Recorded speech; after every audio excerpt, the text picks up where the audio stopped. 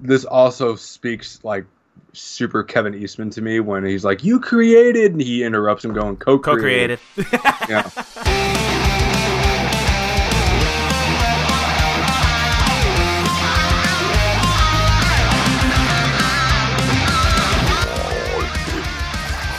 Greetings, minions! This is Lord Crab. While that power-mad fiend Shredder is battling those members of turtles on Earth this morning, I suppose I will kick back in the Technodrome and listen to those two pestilential podcasters from Dimension X, Bebop and Rocksteady. Forgive me. I mean Rob and Josh for another episode of Turtle Flakes.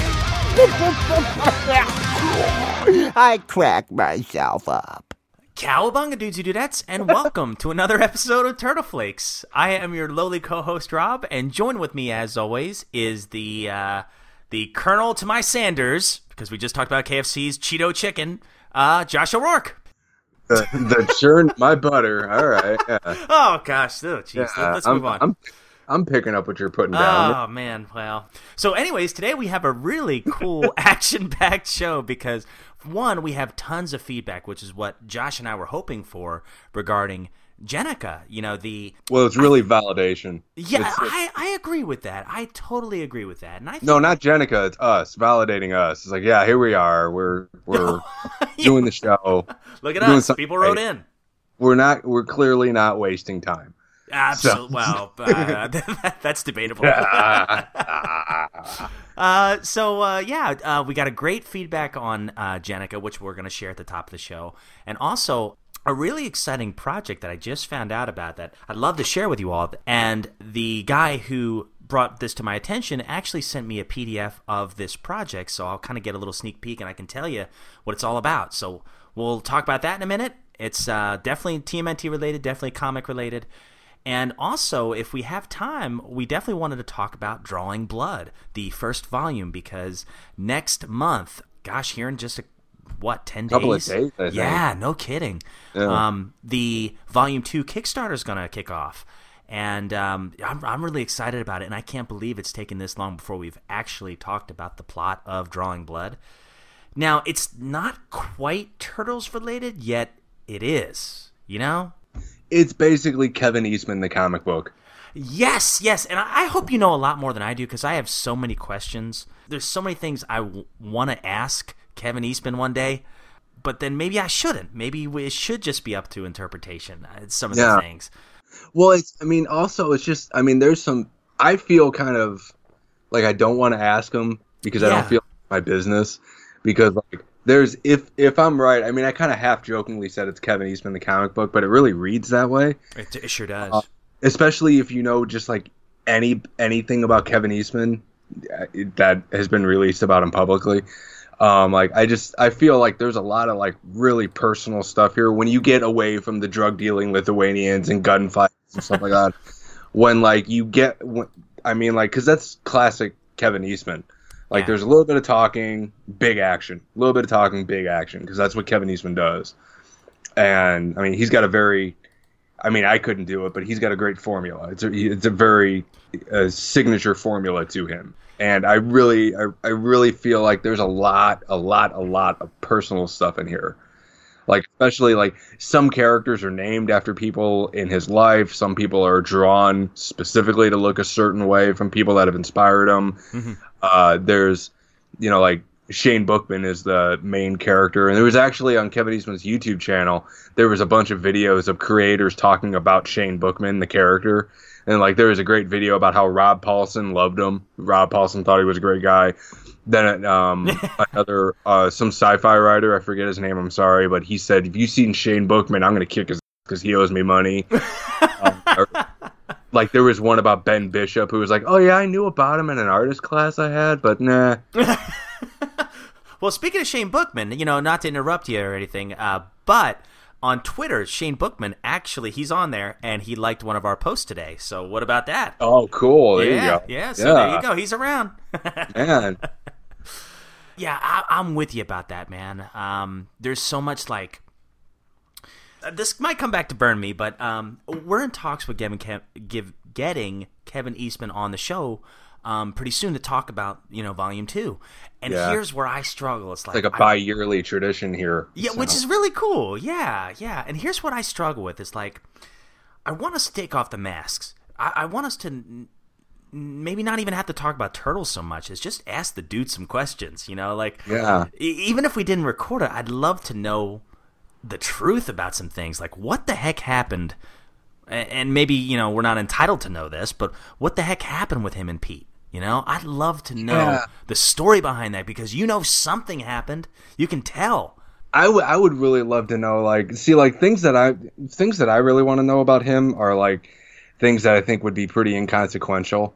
Whereas things that he probably doesn't even remember too. It was like, how did Tundra Comics acquire the license to print the Crow? Did you meet James O'Barr? Was that what was that like? What was running Heavy Metal magazine like? Why did you stop?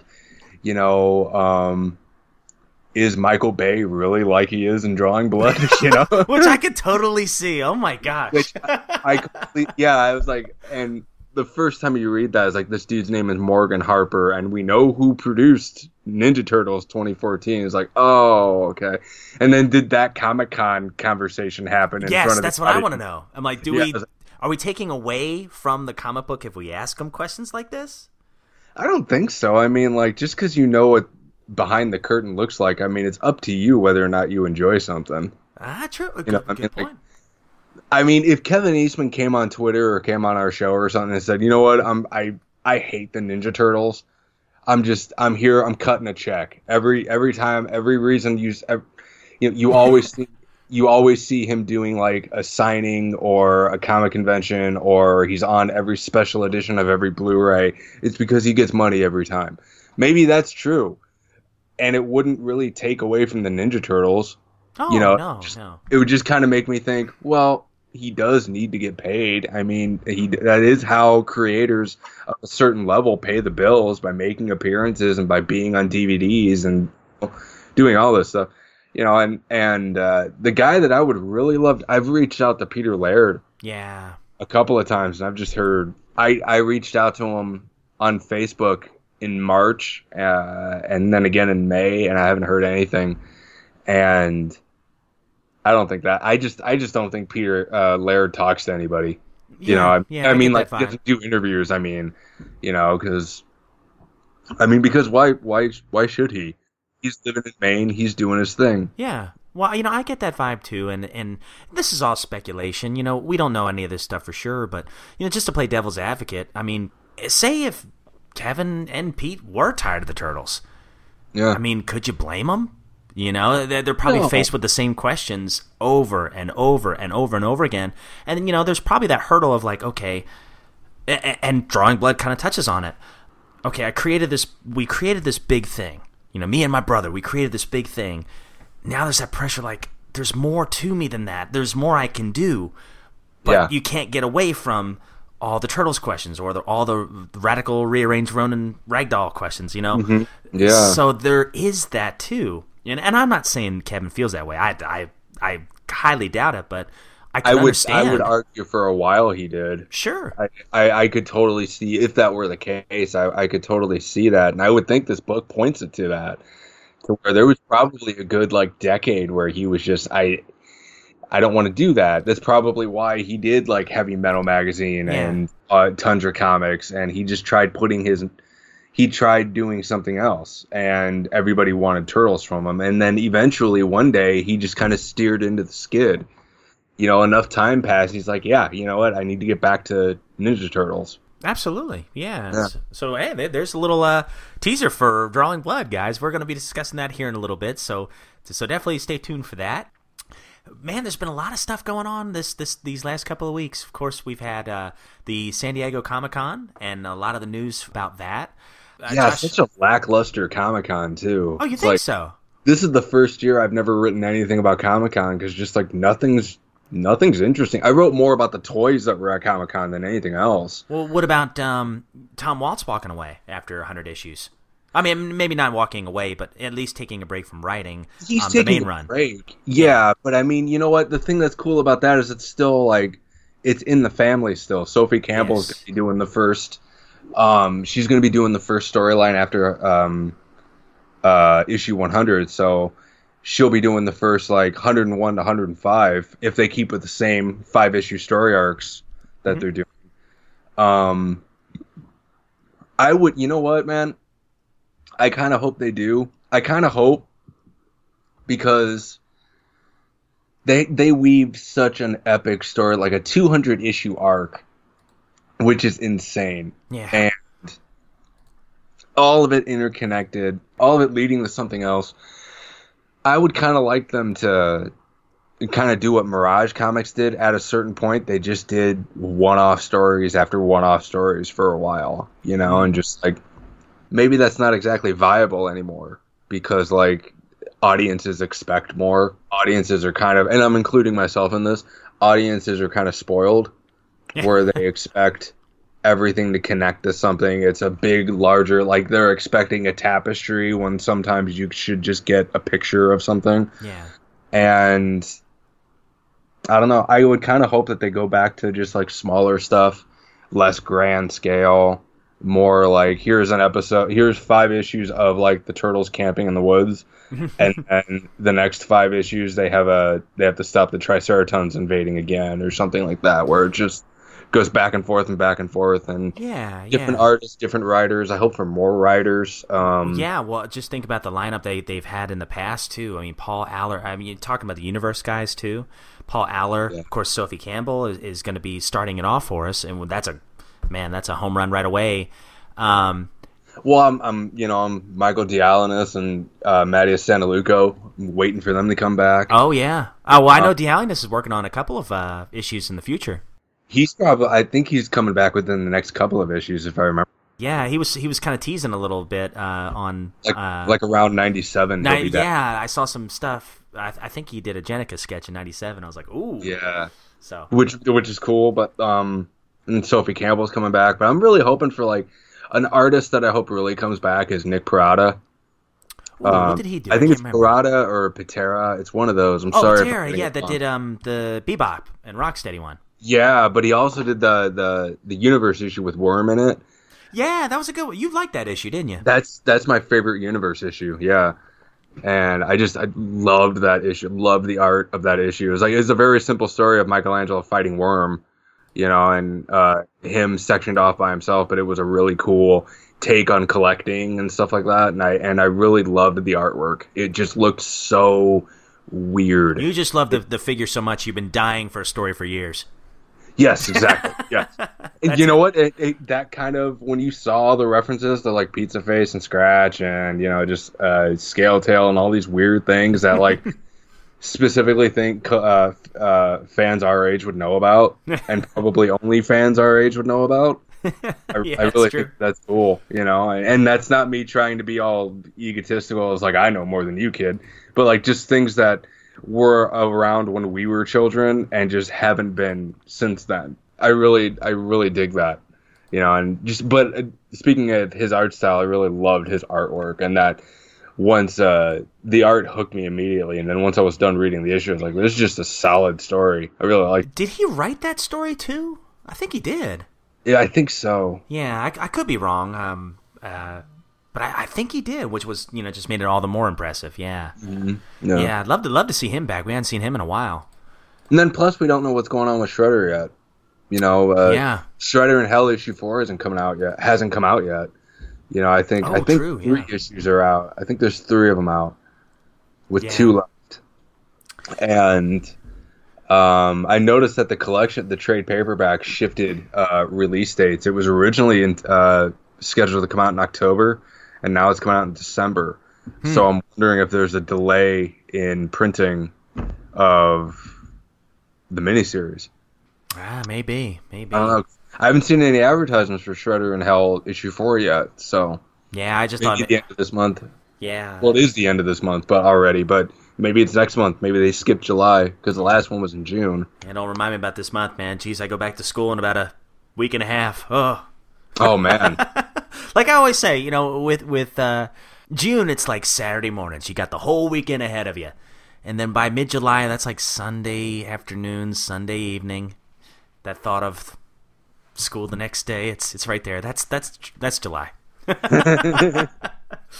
But yeah, one thing that I'm really excited about is that, and Josh, I don't know if you knew this, man, we're nearing our 6-year anniversary of the podcast. August 16th, I think, is the day that we'll hit 6 years. So that's really cool. And that's crazy. Yeah, it's crazy. And you've been on for, gosh, the majority of the episodes, man. At least like I came 100 on of them. I came on in 2015. Gosh, it feels like you've been on longer than that. Sorry. Are you sure? No. That is a compliment. Yeah, I remember. Really? I thought it was 2014. 2014 or 2015, but I remember that it was around. I think it was like between Thanksgiving and Christmas when that episode I was on in, and then I was basically full time in the Kevin Eastman interview the following February. Yes. Okay. Yeah. And man, I'm just sappy moment here. Very thankful that you came on, man. And I knew immediately. Like there was a couple things you had said in that first episode we recorded. I think it was Jesus. This guy doesn't shut up, man. Yeah, I was like, golly. He doesn't even drink. What's going on? What is going on? No. I think the first thing that got me about you was your laugh. Your laugh cracks me. I don't know why. It's great. And I was a fan of your show, and when we got on, it's right around the time that Josh Witt couldn't really do it full time anymore. So in a lot of ways, I mean, I toyed with the idea of doing it just a solo cast, but I can't do it. It's too hard. Just doing Turtle Tales is difficult for me. Yeah. So I'm just so grateful you came on, and we clicked right away. And man, it feels like you've been on since the very beginning. I mean, no joke. So well, I still want to. Speaking of going solo, I still want to do a solo podcast. I was thinking since we're going bi-weekly, just like in between Turtle Flakes episodes, I would have my own thing. Yeah, that'd be great. And the only thing keeping me from doing it is I don't know how to record and edit stuff. All I do is use a program called Audacity. I downloaded. I remember Nicole used to use that when we had a show, and so I downloaded that. I mean, I've got everything to do it, and it's just I just have to try and do it. Yeah. Some people have a knack for it, man. I really struggle. I have to play off of somebody.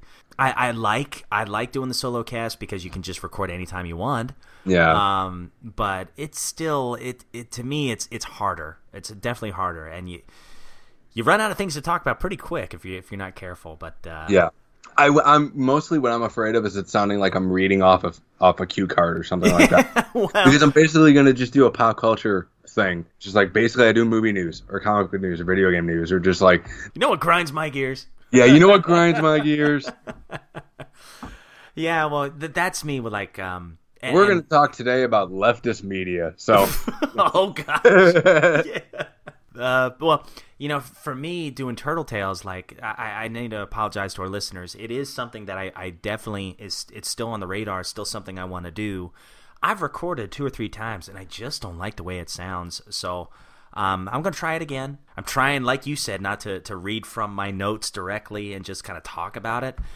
Yeah. It's not easy for me. I struggle with that. So it has been something I have been working on. It's not like I've just shelved it and said, I'll do it later. Yeah. No, it's something I've been trying to do. It's just not come out the way I've hoped it would. But it's still something that will come out this year. I do promise that. I definitely love the Tales issues and want to get more content about those out as soon as I can. So yeah. Fly. Say what? There's a fly in here. Oh, I thought you said why. Oh, yeah. No, whatever. Yeah, why do you want to do that? Yeah, I mean, honestly, who do you think you are? Yeah. Ooh, Mr. Big Shot, here we go. Who do you think you are? I worked in New Krypton for a weekend. Yay. So. I did kind of brag about it, didn't I? I'm so jealous of that, man. It's like, yeah, it's like when I was a teenager, that was like the job I wanted was a comic book store. Oh man, I think we all feel that way. Yeah, I wanted to work at a comic book store and I wanted to work at a movie theater. Yeah, I could see that. Yeah. I always wanted to work in a movie theater, and from what I've had friends that worked in movie theaters, they're like, "No, dude, don't do it. It's not what you think. Ruin movies for you." You know. Oh, I love it. So we did get some emails about Jennika. You know, the infamous. No, I shouldn't say infamous. I think it's been well embraced. The last issue of IDW. What was it? 95? 95. So we have a couple of emails about that, and then I'll talk about the project here. Let's see. So our good buddy Derek, he did send us 2 emails. We're going to share the Jennika one this time, and then we'll save the other email about his collection, which was very sweet, by the way, for the next episode. So here's what Derek has to say about Jennika here. Oh, wait a minute. I think it's a TurtleCom. Rocksteady, use this TurtleCom to contact his fellow shellbacks. Right, boss. Oh boy, this is gonna be fun. Hi, this is Judith Hogue as the original April O'Neil from Teenage Mutant Ninja Turtles, and I'm so glad you called. Leave a message after the beep, and if we're not beating up bad guys and trying to, like, whip the Foot Clan, we will return your call just as soon as we can. Thanks! Hey guys, it's Derek from Kentucky. First I want to say I hope I'm not wearing out my welcome on your podcast. So just want to give you my thoughts on Jennika. I really like her as a character. Really exciting that she is now the 5th turtle in this IDW series. I do think that she will be as part of the series as the other turtles are now. I don't think she'll be kind of a side character like Slash, which I'm totally cool with. I don't know how I'd feel about having a 5th turtle in every other iteration of the Turtles going forward, but we'll see what happens. I'm sure whatever they do, I'll love it because I always do. But anyway, thank you guys for everything you do, and cowabunga. Hey, cowabunga, Derek. I'm glad to hear he's totally okay with Jennika being most likely. I mean, I think she's going to be a main character. I mean, I think she's... Let me ask you, Josh, do you think Jennika will be like a April O'Neil, where she'll kind of be in and out, or do you think she's going to be with the Turtles just about every issue? No, I think she's going to be... I mean, evidence suggests that she's going to be just as much a part of the team as somebody like Old Hob or even Casey Jones. Like, Casey Jones isn't in every issue of the comics. Mm-hmm. You know, Slash wasn't in every issue of the comics. Pigeon Pete isn't in every issue, but they're... but you wish he was. But yeah, I mean, like, hi, I'm Pete, you know, but they're the Turtles' friends, confidants, allies, partners, whatever. You know, pals and confidants.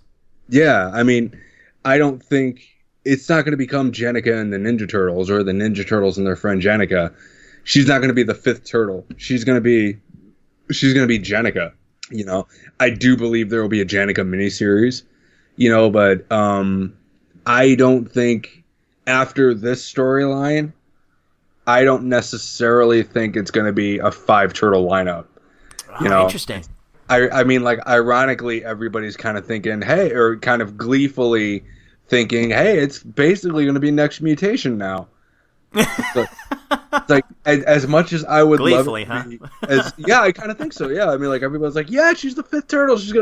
She's gonna move in like it's a sitcom or something like that. You know, like, but like, I mean, I would love to see that, but the evidence suggests that they're not going to do that. She's going to be probably where she's always been. She's going to live at the Foot Clan compound. She'll probably only go out at night. My big question is, the thing that I'm super interested in is what happens with her and Casey Jones' relationship. Yeah. Because, like, is Casey not going to care that she's a turtle? You know, like, you know, is he still going to see? I mean, like, it would set up a great, like, kind of, I mean, like, it's one of those things that the Ninja Turtles has never touched on, really has never touched on, where there's romance. There's, like, a romance story here. It was getting there, yeah. And I love the Ninja Turtles adventure comics from Archie, where you had Raphael and Ninjara. Those two were a couple for the longest time in that comic book. Pretty much the entirety of that comic book, they were a couple. And then I thought they did it wrong with the Nickelodeon series with Donatello having a crush on April, where it was just eventually, or not even eventually, like very quickly, it got really embarrassing about, like, dude, she's just not that into you, man. I'm sorry. You kind of... Story of my life, jeez. And I get it. I was 15 too. I totally identified with Donatello when he just was stupidly head over heels in love with this one girl, and she was like, "But you're my buddy. You're my buddy." You got friend zoned, eh? You're just like a brother. It's like, that's man. That's harsh, bro. It's just. But I think it would be really cool. It was like, I just recently saw this movie called The Shape of Water. Where, have you heard of this movie? No. Okay, it's basically Creature from the Black Lagoon. It was a movie by Guillermo del Toro. He directed it and won an Oscar for it. And this lady falls in love with a mutant, and they genuinely fall in love with each other. It's a beautiful movie. I was like, yeah, let's see that with Casey Jones and Jennica. Have him not care that she's a turtle. Where it was like, not that he's like, oh well, you're a turtle now. Hey, let's go get a burger. But like that doesn't like diminish his feelings for her. I think that would be really cool. Yeah, well, let's talk about that. That's and this is extended to our listeners too. How do you think Casey's going to respond to this? Is he going to be like, "Oh, I still like you, but yeah, you're a turtle"? Yeah. Or are they going to go back to being just friends? It's not going to work. I'm a Sagittarius, and you're a friggin' mutant.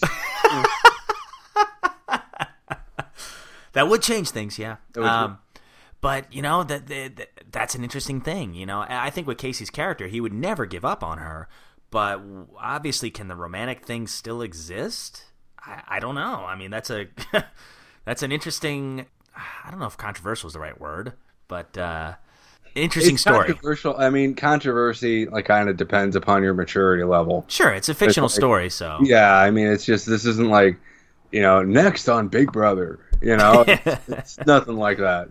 But I don't think she's gonna be. I mean, yeah, she's the fifth turtle, but I don't think she's gonna be the fifth turtle.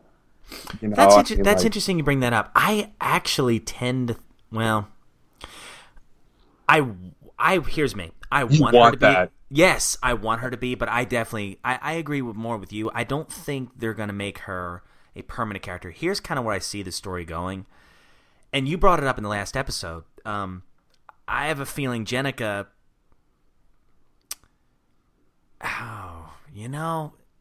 I was going to say, I had a feeling Jennica is going to be like, oh, I'm a monster for a little while. But now I'm thinking, no, because I've seen a lot of artwork for future books. And she looks like she's ready to fight. Like, she looks like she's ready to go.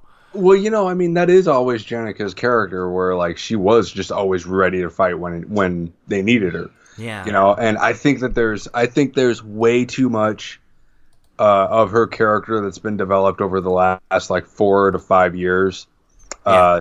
This is something that's really gotten me. What really did grind my gears was about all these YouTube morons that were talking about how Ninja Turtles got woke and all this BS, and how if they wanted to make a female turtle, they should have made an established character. And I know what you're talking about. It's like, you didn't even read the comic because this character's been in the book for 4 years. You know? Well, yeah, that would. Yeah, it was just a bunch of idiots that read a stupid article on Screen Rant and ran with it and just did. All you have to do is do a little bit of research, not even that much. Go back 5 or 10 issues and read the last year's worth of comic, and you would have known, and you would have been a moron about it, but you weren't because you were lazy. But anyway, I don't even know. I got myself. But then you bring up a good point though. It's easy to criticize it if you're just looking from the outside looking in. You're going, oh, next mutation. No. First of all, Venus de Milo and Jennica are two separate characters. Legally, they can't do that. Sure, but also, it's two separate situations, two very, very different versions of the Turtles. And the thing that I think sells Jennica so much is the fact that she was an established character for 50-some issues. She's taken a complete 180 in her character. She's very dynamic to me. And I am 100% on board for this. And that's the thing. From the outside looking in, they're just gonna, like you said, write articles on clickbait stuff like that. Right. Yeah. But I'm with you. I'm with you wholeheartedly, and I think the writing, to Tom Waltz's credit and Kevin Eastman and the whole crew, Bobby Curnow and all the artists that have handled Jennika too. I mean, she's just a great character, and I have absolutely no qualms with her being, even if she were to be the full-time Fifth Ninja Turtle, I would be okay with it. That's cool. I mean, like I would love it if Mondo Gecko was the fifth turtle. You know, I mean, you know what? Like have it become G.I. Joe, where there's like 90 of them. Yeah, just throw them in there. Another action figure. Yeah, you know what? That's cool. And, you know, do a crossover with the radically rearranged Ronin Ragdolls. Yes. You know, that rolls off the tongue. And the R. But, yeah, I mean, I don't think it's not going to, like I said before, they're not going to pull a Captain Marvel. She's not going to take over the entire industry. When you've seen how much energy and time and thought, care, planning, everything that went into this one moment, it gives you a lot of confidence in everything coming next month. Yeah. This month or whenever the next issue's out. But just going forward, there's a lot of confidence that you should have in it, because they had to work to get this done. Because like I read the Tom Waltz shared his emails with basically he gave all the text of the email between him and Sophie Campbell. Yeah. And I forget what you would call that, but like he shared all the text of all the emails from 5 years ago when he first came to her with this idea. And it was so cool to hear like Bobby Curnow was like, okay, we can try that. Kevin Eastman was all for it. And the guys that they really had to convince was Nickelodeon, because Nickelodeon was like, dude, that's the one time the Turtles kind of failed, was introducing a female turtle, despite the good intentions of Venus de Milo and Next Mutation as a whole, really. I mean, that's why, going off on a tangent, that's why I like that show so much, because, yeah, I know the road to hell is paved with good intentions, but they had great intentions for that show. And it really is a shame that, especially when, hindsight being 2020, yeah, sure, season 2 sounded really cool, but whatever. And also, you know, you hate to say this, but it's also a victim of its time period, too. You know, the Turtles craze was waning. A lot of the kids that grew up with the cartoon were getting older. Over, yeah. Yeah, we're right. So it's also a victim of that, too. You know, so it's not entirely... it's not entirely the character's fault. It's not entirely the writer's fault. Yeah. You know, it's just a lot of things that just didn't work out for that time. But you can tell they learned a lot from it, because after the 87 series ended, they kind of realized that, like, okay, those kids are kind of growing up, because I was 14 at the time. I mean, I had a job. I was working. You know, I was in high school. I was getting ready for high school. Things were just... you old, man. Yeah, I know, right? Things were just different, you know? And nowadays, after the 2012 series ended, they took a year off, and then they made Rise of the Ninja Turtles. And that it's, again, just like Next Mutation. It was a new thing. Polarizing, yeah. Intended for a younger audience. But this one's a success. Mm-hmm. You know? You can say whatever you want, but, just...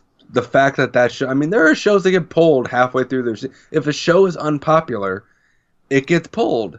Mm-hmm. You know, you see it all the time. There are so many TV shows that don't make one season, that don't make half a season. There are shows that were so bad they were canceled before the second episode. That hasn't happened. The second season is coming next year. You know, they said it before the first season came out that it was already renewed for a second season. I'm sure we'll hear about a third one.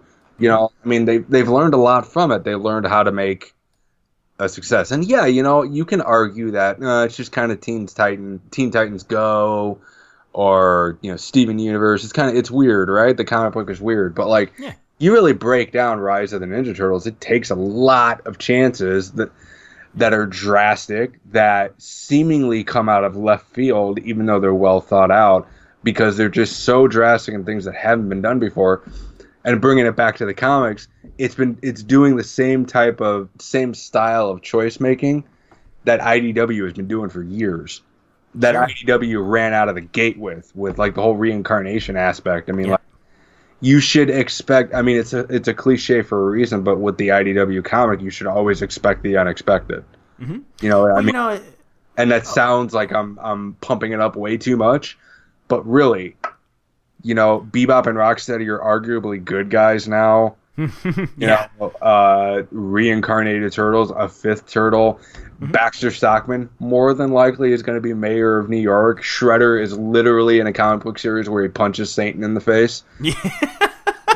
Dude, we're going to get wound up over this. Great point. And just going back to what you're saying about Rise, and of course with IDW, you're allowed not to like it, of course. You know? Don't have to watch it. You don't have to watch it. You don't have to, but you can't. I don't think you could argue that neither series has played it safe. They've taken chances. You know, you can definitely respect that and count on that. Here's the thing about the Turtles. The Turtles have never played it safe. Yeah, I agree. I agree. I mean, like, you put Batman in a movie, guaranteed $500 million. You put Ninja Turtles in a movie, I don't know. Even now, I don't know. I don't know how a live-action 90s-inspired Ninja Turtles movie would be, because, ironically, now it doesn't look like the status quo. Mm-hmm. You know, there's going to be a lot of kids that are like, why isn't Raphael the leader? Why isn't Donatello got a jetpack? Where is Michelangelo's demon yo-yo? You know, where is all this stuff? You know, that's not Ninja Turtles, man. They don't fight the Foot Clan. They fight John Cena. I can never remember his name. Baron Draxum. Yeah. Draxum. But like, John Cena. They can't see him. Anyway, Isaac and Grayson still call him John Cena whenever they see him. I was like, you know that's Baron Draxum. I was like, nope, John Cena. Yeah. Who eventually becomes John C. Nile. There you go. C. Nile, yeah. And where am I?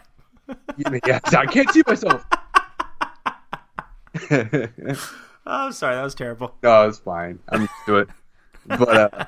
But I really think, like, you know, Turtles is always a gamble. Turtles is always going to be a gamble. That's why it works so well, because it's exciting. You kind of don't know what's going to work. You can't just put Spider-Man on a cover and have it sell with a new #1. Ninja Turtles, you gotta prep. You've got to do your homework. You've got to bring your A game. Mm-hmm. You know, pardon me. Sorry. Oh, that's okay. We got plenty of cowbungas for you. Yeah. But like, I mean, you've really got to be on your toes. And like, there is no playing it safe. Like, you've got to go for a home run every time with Turtles, because Turtles, even though everybody likes it, Turtles is just so off the wall that it's so easy to screw it up. Sure. Even though, like, you can do anything with the Ninja Turtles, like you can make the Turtles cross over with anybody. Spider-Man, Batman, Jason Voorhees. I'm still waiting on a Ninja Predator comic. You know. Oh, that'd be cool. You know, it was just announced. Here's the thing from Comic-Con. It was just announced that in December, we're finally going to get a Ninja Turtles Power Rangers comic book. Yeah, that's right. That's right. Boom Studios. And it's not, and IDW has no involvement with it. It's 100% Boom Studios. And Boom Studios, I can't speak for their whole brand, but their Power Rangers comic is good. And it does the IDW thing where it takes the fantastic Technicolor, weird designs and everything of the Power Rangers and all the goofy powers and Zeo crystals and dino cars and whatever. And it grounds it in so much reality, and it makes those characters so relatable that you just can't help but be endeared by it. Yeah. Like, all of a sudden, like, when you realize that Tommy has, like, PTSD from being a bad guy, and that public opinion of the Power Rangers is swaying because, hey, the Green Ranger's on your team, can we trust you? You know, it's just like, because to the public, the Green Ranger was a dude that they saw on TV with a giant Godzilla-looking dinosaur robot that was destroying skyscrapers, and now we're supposed to think he's a good guy? That doesn't work, man. I was like, and they did that with the flippin' Power Rangers. Yeah. Which one do you read? What do you mean? Because there's two different Boom Studio Power Rangers, right? Isn't there? Yeah. Well, they have as far as I know, they've got the regular Mighty Morphin Power Rangers. Is that the one you read, or? That's the one that I read. They also have Go Go Power Rangers, which is kind of like a prequel, where it was just the 5 original Rangers. And then they just wrapped up a third series, which was kind of a mini series called Shattered Grid, which is an evil Tommy from the future is going through the multiverse and destroying the Power Rangers of different multiverses and collecting their power coins. And so, like, he is this super powerful bad dude ranger that all of the surviving Power Rangers have to team up on and take him out. And I haven't read that because I'm waiting for it to come out in trades. And if you think IDW is slow with their trade releases, dude, like Boom Studios gives you like one a year. Man. I do want to collect them because I've heard you talk about it before to Jay Weezy's chagrin. Yeah, it's whatever, man. It's a good book. Like I've heard, yeah. I mean, it's really good. Like you should spend $1 and get the first issue. It's really good. Okay. Yeah. I you know what? I'm going to do that this week. That sounds good. But anyway, keeping it with Turtles, I mean, like you can't help but take chances with Turtles, man. Well, yeah, and Corey, he actually, it's interesting. So Derek's for Jennika. I'd love to hear your take on Corey's take here. So here's what Corey has to say. He sent us an email. Is he a contrarian? Oh yes. Oh yes. All right. So here we go. Look, Corey, it's cool, man. You don't have to like everything they do. Oh yeah, exactly. That's just like we said. Yes. So he says, "Hey guys, Corey here. Last episode, you guys asked our opinions on adding a new permanent fifth turtle, Jennika being the one deemed by the writers to fill this role. I don't and have never had a problem with there being a fifth turtle. I don't really count Slash and Toka as they always at least flip-flop between sides or just end up being enemies the whole time. Jennika has been around for almost 50 issues, but I've personally never found her to be a compelling character. She was an assassin trying to kill Splinter, was stopped and subjugated into the new Foot Clan, and then became extremely dull, at least in my opinion. I've never found her compelling. Even her relationship with Casey seemed like just driving another wedge between Casey and April just for the sake of it. And for the record, I've never thought Casey and April should necessarily be a couple. They've been in almost every iteration, but going back to the Mirage comics, they didn't really get together until the end of the original City at War story arc. So it's not even that far of a diversion for them to split up. But I digress. Like I said, I have no problem with there being a fifth turtle, and even that being Jennika doesn't bother me, and can be compelling if handled correctly. I'm just curious if people genuinely like Jennika as a character before this mutation, or if it's more that people having the rose-colored glasses about her role and importance now that she is going to finally be important in the story. Keep up the good work, guys. This podcast is one of my favorites, and only 2 that I'm subscribed to. Wow. Jeez, we made the cut for 2. Thanks, man. Nice. I always look forward to new episodes and really appreciate how active you two are in the community. Thank you so much for the email, Corey. And boy, some interesting points made. You know what? I never even considered that. Are we pardon the pun, but are we all in shell shock right now? Oh, no, don't pardon that pun. That was glorious. See how it's done, Rob? That was good. Thank you. No, but yeah, do we have Rose? Are we in such awe right now from holy crap? Look what they did! I can't believe they did that. This is awesome. Well, this changes everything. I think that's out there, and I hate to be that guy that's like, "Oh, I liked her before she was a turtle," but I'm that guy. I really did like her before. I really liked the fact that she had made a 180. I'm drawn to Old Hob the same way. So I never really felt she was dull. If anything, I liked the was it the Michelangelo micro series where we got to where she's taking care of the orphans a lot and she's working with Mikey. Mm-hmm. Yeah, her and Michelangelo are training kids and yeah. I like that she went from being a cold-blooded assassin hell bent on killing Splinter to being almost like a mother figure for orphans. I mean, that's a heck of a transition, and she wasn't quite done with her transition. So well. I mean, I kind of think like, yeah, you're right. She is dull. No. I'm not being negative here. She is a dull character because look at what her character was beforehand.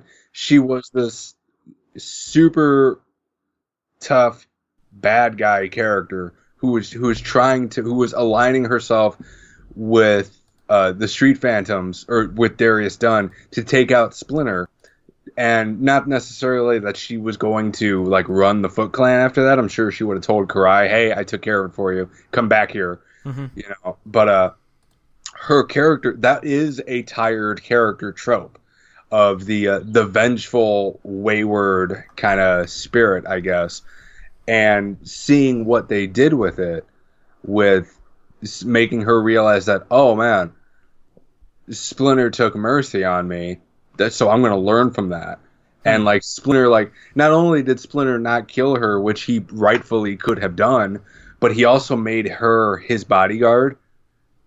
So I guess it was like a psychological thing where it was just like, you wanted to kill me, now I'm going to make you spend every minute of every day with me, you know. And I really think that that's cool. And she learned through taking care of the children, through hanging around with Michelangelo, through getting butterflies in her stomach around Casey Jones. She learned her humanity again. Yeah. You know, and then you found out that there was this huge thing with her and her dad had a falling out, and she had a boyfriend that was in a gang. It got her in a gang, and it got her noticed by the Foot Clan, and then she got adopted by the Foot Clan, and then this, that, and the other. So, I mean, it is a good character, but, like, your introduction to her was just another comic book trope of the vengeful student or whatever. So I get it when people say that she was a boring character, but then they do what good writers do, and they took a boring character and they did something not boring with her, you know, because you could argue that Leonardo is a boring character. He doesn't do anything his father doesn't tell him to do. You know, he is a steadfast leader who is the technically best Ninja Turtle, and he always has been, and he always will be. That's boring. So how do you make that not boring? You push a character beyond his limits. You make him break a few of his own rules and then own up to it. You do things with him, you know. And I get it. Maybe some people are in shock and awe over them doing Venus de Milo again, even though that's a disservice to both characters, labeling her that. But like they did the female turtle again. Yeah. Like I mean, I'm sorry, I still don't think she's going to be like the fifth turtle. I think the hero shots of her posing with the Ninja Turtles are all promotional. And if you read Tom Waltz's emails with Sophie Campbell, yeah, they were promotional images they created to show Nickelodeon to prove that there's something there. You know, so I mean, you're not happy with it, that's fine. You know, and if you are happy with it, that's great. You know, but I still hold to this, and I'm sure you'll feel the same way. I think you will. It's not going to become Jenica's book. I think that's what a lot of people are worried about. You know, I mean, it's been a couple of weeks. The shock is over a little bit, I think. Now people are wondering if they're going to pull a Marvel and start doing stupid agenda stuff. You know, and I don't believe they're going to. I think it's still going to be the Teenage Mutant Ninja Turtles. We know who they are. You know, and if they wanted to introduce a fifth turtle, they could have done it with Slash. Because Slash he was a bad guy for all of like 3 issues. And then he had instantly formed a friendship with Michelangelo. He had a secondary mutation, or I can't remember what happened that made him super smart. But like they cultivated a character there. And then spoilers, but when he died, like you really felt it. Yeah. Oh, yeah. No kidding. When he gives him the candy bar. Oh. Yeah. You know, and he's like, handle it. And then he tells Michelangelo, "Is like, you know, I have to die because sometimes that's what heroes have to do." You know, and it's like, and he reiterated Michelangelo's words back to him from like 60 issues earlier. You know, it's just, you know, and then gave him a candy bar on the way out. You know, I thought that was cool. You know, and I mean, yeah, no, Tokka wasn't the fifth turtle because he was always a bad guy. Slash flip-flopped once. You know, so even that, I get your example, but even that's not 100% accurate. But, like, Slash could have been the fifth turtle, especially when Michelangelo was one of the mutanimals, but he wasn't. And I don't think there is going to be a fifth turtle, like, and even if there were, it would ring hollow to be like, it would have been like, ironically, it would have been what they did with Next Mutation. You know, come to think of it, there was a fifth turtle in that bowl. Yeah. That's just lazy writing right there. There was 5 in there. I just miscounted. Yeah, I didn't think about it for the last 18 years. Yeah, so it's interesting, you know, Corey, thank you for emailing in, and you too, Derek. It's interesting to kind of hear both perspectives, and also, from just the general.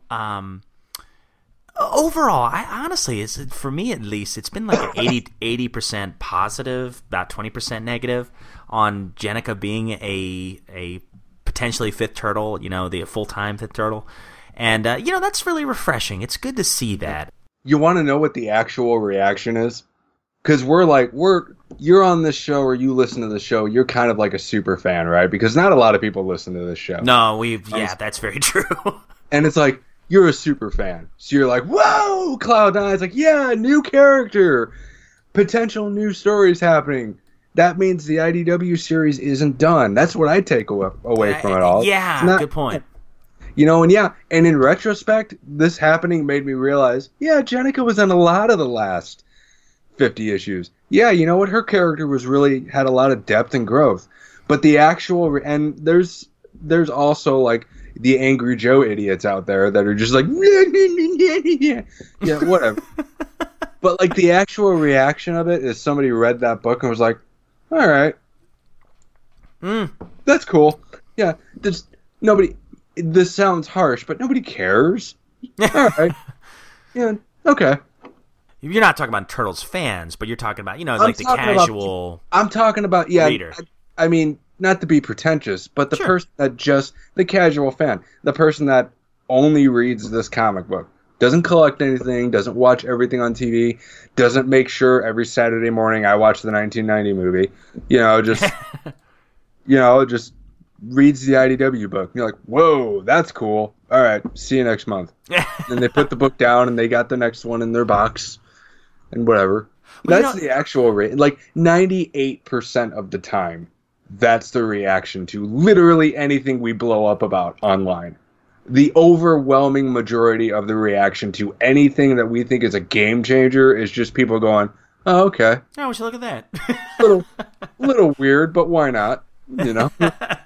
And Corey, would you feel any different here's an example, or a hypothetical. If it were April that were mutated, would you feel differently? Oh, yeah. That's an interesting question because, he talked about that. And how they didn't have to be a couple. Yeah, well, if anyone had to be a fifth turtle, it should be April. She is, in my opinion, she's always kind of been the fifth turtle. Oh yeah. It's kind of like you want to get super nerdy about comic books. Lois Lane is technically a member of the Justice League. Huh. Because that's Superman's wife. They all know her. She knows all of their identities. We might as well make her an honorary member. So April could be an honorary turtle. It's just... And how much fan art and promotional art is April posing with like Leonardo's sword and a Channel 6 microphone or something like that? Yeah, good point. She's the fifth. She should be the fifth turtle. Jennika's not going to be the fifth turtle. She's going to be a new side character. Oh, see, I don't know, man. I don't know. I think she's going to be the same character, and this crazy thing happened to her, and now she's got to deal with it. Okay. And I think that there's going to be a time where they're dealing with it, but eventually, just like everything else in comics, the status quo will be put back in place. That's interesting you bring that up. I was going to say, say if there's a reboot or there's another thing, is Jennika just going to be and only time will tell. Only time will tell how accepted this character is, how the writers originally wanted this character to be. Time will tell a lot of things here. But I hope that if we pick up issue 96 and she's Jennika the human again, I'm going to be so mad. Wouldn't that be something? Oh, dude. What if this was the biggest bait and switch? Biggest troll. Oh, that'd have been great. I kind of couldn't get mad at that. I'd be like, all right, I see what you did there. Yeah, they pulled a Donatello on us. Yeah, I know they pulled it. Wait, he's alive. If they did that, oh my god. Oh, that'd be funny. Oh, that'd be great. But what I was going to say is I hope that Jennika does, and this last thing I'll say, and I'll shut up about it, that Jennika does transcend the IDW series. I hope that she is that big and successful of a character. Oh, dude, I want a Jennika action figure. Yes. I'd love to see her in other shows. I would. And again, it doesn't have to be a permanent fifth turtle, which I'd be fine with. but just to see her again, that she's identifiable, just like Slash was, or just like obviously Casey Jones and April, just a major character in the grand scheme of things. So you know what I can't wait for is going like, well, when I was a kid, Venus de Milo was the 5th turtle. It's gonna happen. Like, if this is a hit, and like she shows up in like Rise of the Ninja Turtles in like season 3. Hashtag not my Venus. She's got a cameo in a movie. Hashtag not my Venus. Yeah, man. Dude, you wait and see. All of a sudden, you're going to see people pulling out Venus toys. You're going to see Venus de Milo action figures on eBay going for $1,000. Oh, wouldn't that be something? You're going to see people with fake merchandise that they swear they had. Oh, gosh, that's so funny. It's going to be like Wonder Bread He-Man all over again. All right, so before we get into Drawing Blood, we do have one more email we wanted to talk about, and this is a really cool one. Now, Josh, I haven't gotten to tell you a whole lot about it, but apparently this is a magazine that was started by a really cool Facebook group. Let's see, I had the group page. I'll just read from the exact website here. It's from CosmicLionProductions.com. And let me send you the audio file while I read this so we can kill two birds with one stone here. And let me read from the website real quick. So this is, again, from CosmicLionProductions.com. And this is a really cool little fan project here. Artist project, actually. So here's what it says on the website. An epic comic magazine culled from an art contest on the TMNT Comics and Art Collectors BST group on Facebook. So again, that's TMNT Comics and Art Collectors BST. Over 30 artists from around the world donated art to this zine, including the winner of the art contest, Alvaro Leon. Or Leon, I guess Leon. Part of the funds from the sale of this comic will go to the charity of the choice of the Facebook group, and the rest will go to Quality Printing. We start here with the pre-order to collect money for the printing. The zine will be printed no matter what and will begin shipping in late July. Any questions, please email Eli at theweenzine.com. So that's TheWeenzine.com. So Eli actually reached out to us on Facebook. I didn't know anything about this, but it's such a cool thing because it's going to a lot of comic creators and artists that may have some financial struggles, and it's just a really cool fan art thing that's good for us fans to check out with the TMNT artists that have contributed, and also helps people out in the process. The books are going for about $10 a piece. From what I've seen, and they look really cool. I'm going to try to pull up the PDF that he sent me earlier to kind of get an idea, but he sent us a voicemail, so we're just going to go and play it. It's about 6 minutes long, but it's really insightful and pretty hilarious too. I really like Eli, and he has a great radio voice, and as a matter of fact, I was thinking that all along, and I found out after the fact that he has his own podcast, so it definitely makes sense now. And I'll try to find a link to that podcast so I can share it on our show notes. So here is Eli's message. Josh, whenever you're ready, we'll do our countdown.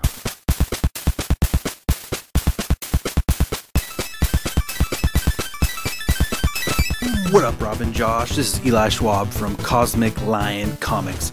Just wanted to shout out and tell you guys about an awesome new project that myself and Armani Milan from the TMNT BST group over on Facebook. Now, Armani hosted a really awesome art contest over there that he wanted submissions for Turtles samurai art.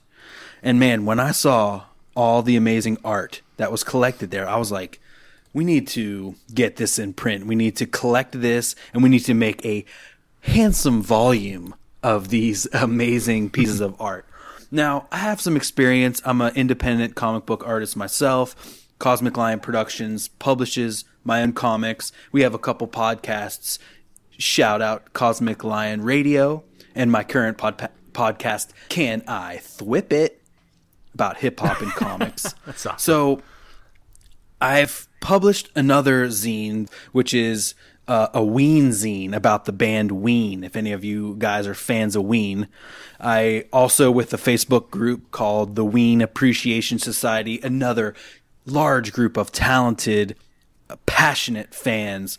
got together and a bunch of people did art and comics, and I wrote comics based on a lot of the songs and drew them. And so that got me really amped up on harvesting the creative talents of people on the internet, you know, and collecting them and just creating what we love, which is comics, and honoring this property or band or thing that we love so much. And so when I saw all the art, I talked to Armani and I was like, yo, we gotta collect this. And so, you know, Armani did the hard part, which was get everyone to do the art, submit it, and collect it. And then what I did is reached out to everyone, got high-res versions of the art, and then I also reached out to the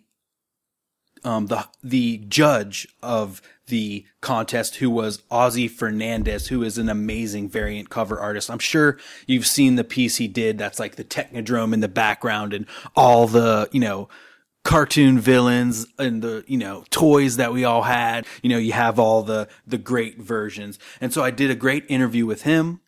And I also reached out to a very special guest, one of the all-time favorite and probably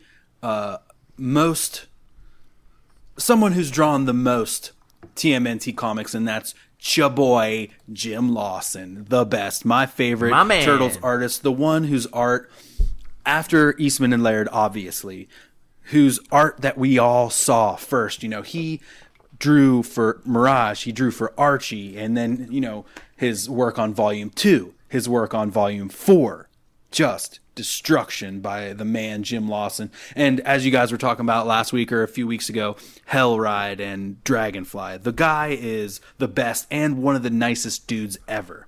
Whenever I was doing my very first comic, Monkey Lion, the ongoing adventures of an intergalactic Afro-funk band on tour through the galaxy, available at CosmicLionProductions.com. When I was doing that first issue, I reached out to him just like on a lark. Would you want to do a pinup for my comic? And he was like, yeah, dude, what's your address? A couple weeks later, full-size Bristol board with my hero on it, just drawn by him, no charge. Jim Lawson is the man. I love you. Thank you so much. So for me, putting this thing together was a dream come true, being a lifelong Ninja Turtles fan. You know, I was born in 1984, the same year as the Turtles. And so I grew up with them. And I remember buying, you know, I'm from Cumberland, Maryland, shout out MD.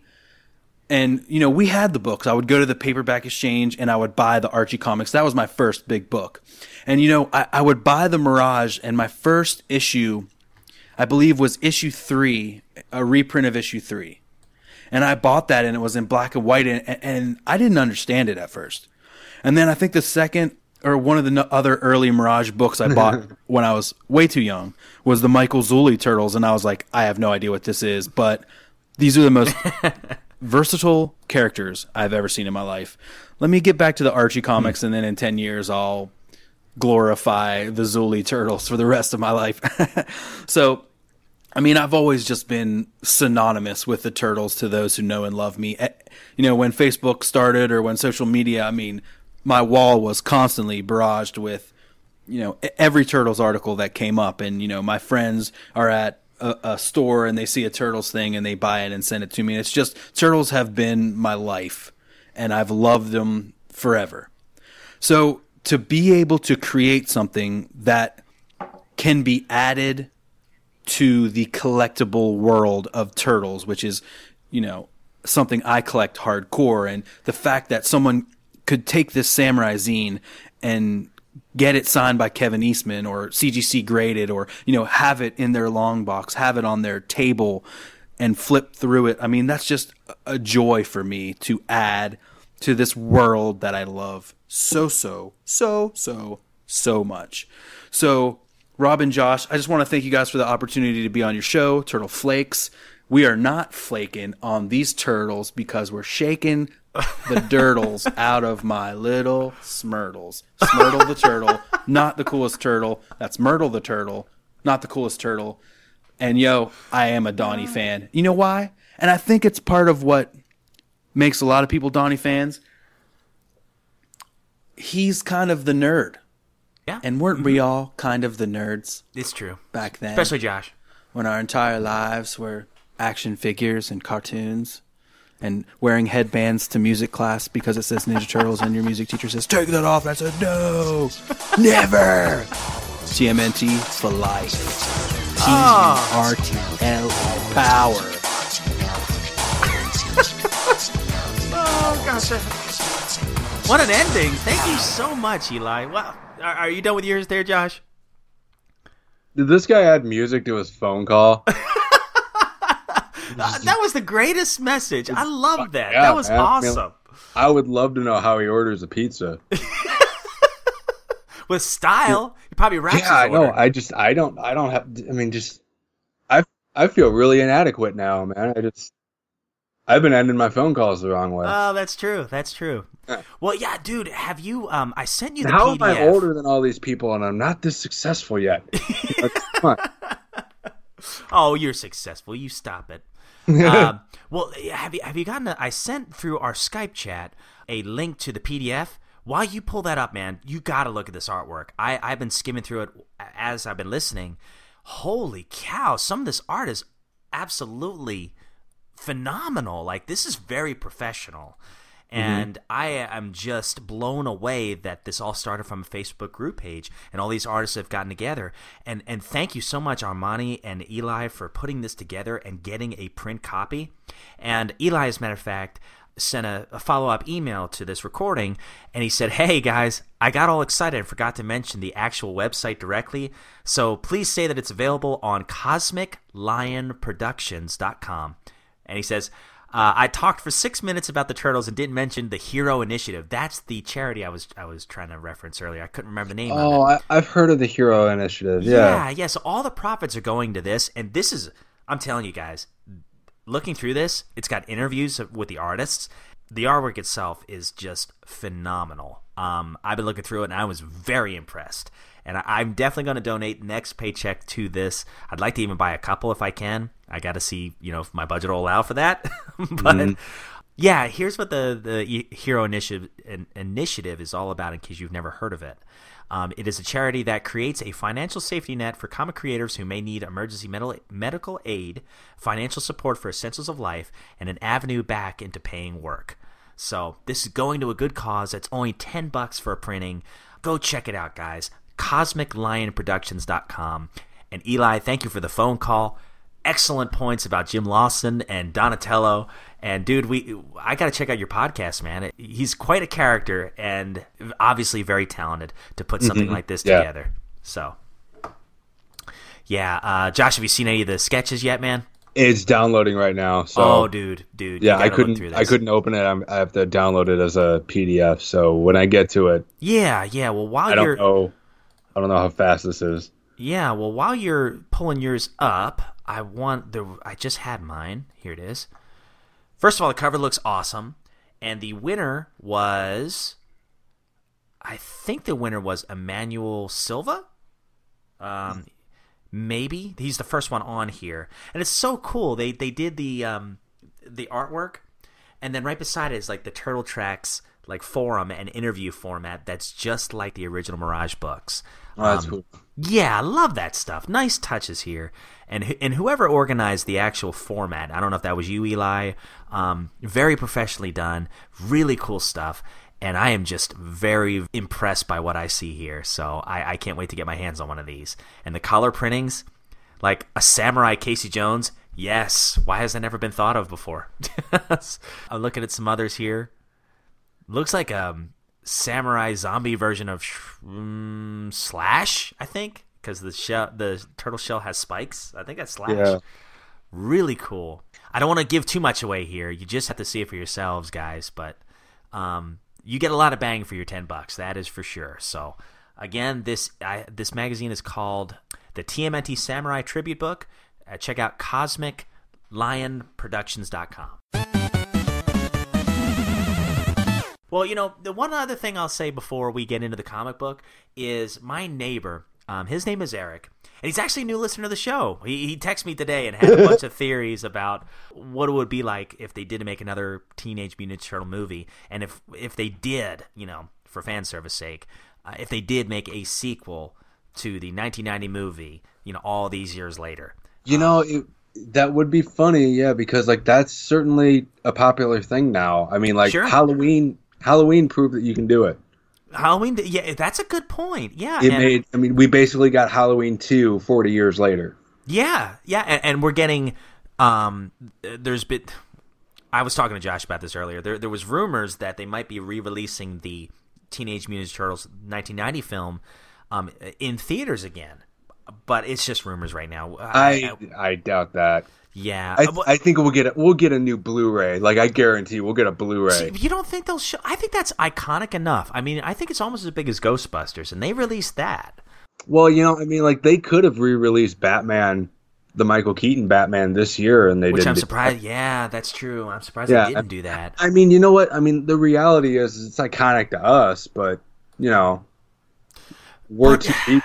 You know, I mean, like I mean, yeah, sure. There were a lot of people that saw that movie. Yeah, I mean, that was at the heart, right in the middle of the turtle craze. I mean, from the late 80s to probably 94, 95, I mean, Ninja Turtles was huge. Whereas Batman, I don't know, there was a Batman era of the 80s and 90s. I mean, yeah, of course, Batman's always big.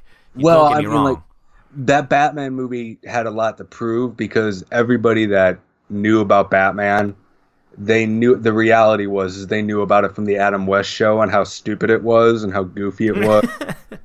And they saw this. I mean, it was a risk being that dark and brooding and just out there, and it worked out. Yeah. But 30 years later, I mean, you know what they did do? 30 years later, they got a Blu-ray release. You know, celebrating. I mean, they did the whole series of Batman Returns, Batman Forever, and Batman and Robin, and really they did all of them. Yeah, including the Christopher Nolan movies. And so that's what I think will happen. I think we'll get a new collector's edition 30-year anniversary version of the 1990 movie on Blu-ray, bunch of making of stuff, bunch of retrospective stuff, interviews with the cast, creators, the writers, all this stuff. So that's what I think is going to happen. I don't think it's going to be put back in theaters, and if it is, I will be very happily surprised, and I'll go see it as soon as I can. You know, probably day one. You know. Yeah. Oh gosh, yeah. If they were to do that, oh man. I mean, if they were to re-release it in theaters, Josh, we got to find a way to meet up, and we got to go. Yeah, I'm serious. I'll drive up there to Minnesota. You can come down here. Or we can be in the middle. Oh man, we got to go because it's just a special thing. That was the first movie I ever saw in theaters. I was 4 years old. I've told the story many times, so I won't say it again. But you cried.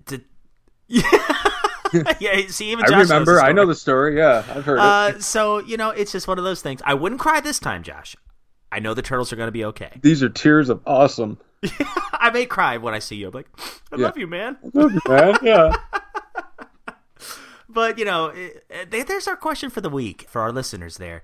Do you think that they could, or that a re-release of the 1990 movie in theaters would be successful? Would it be something you would want to see with your kids?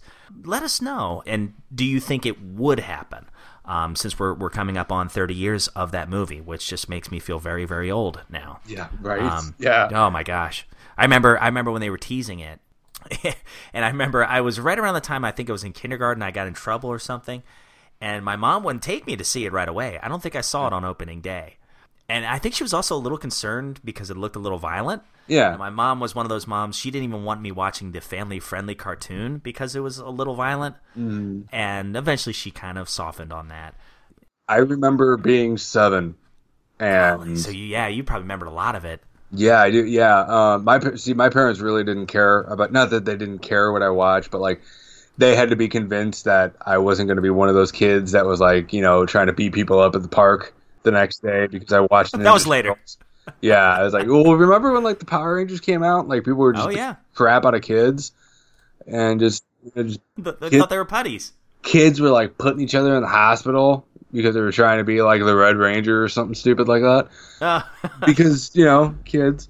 But like for me, it was the Mortal Kombat stuff. Like I remember all the kids were crazy about Mortal Kombat when I was like 9. That came out on Sega. I had, you know, my mom played it with me. You know.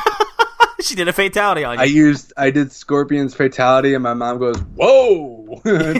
She said, "Get over here." Man, it's like, this is a different kind of game, isn't it?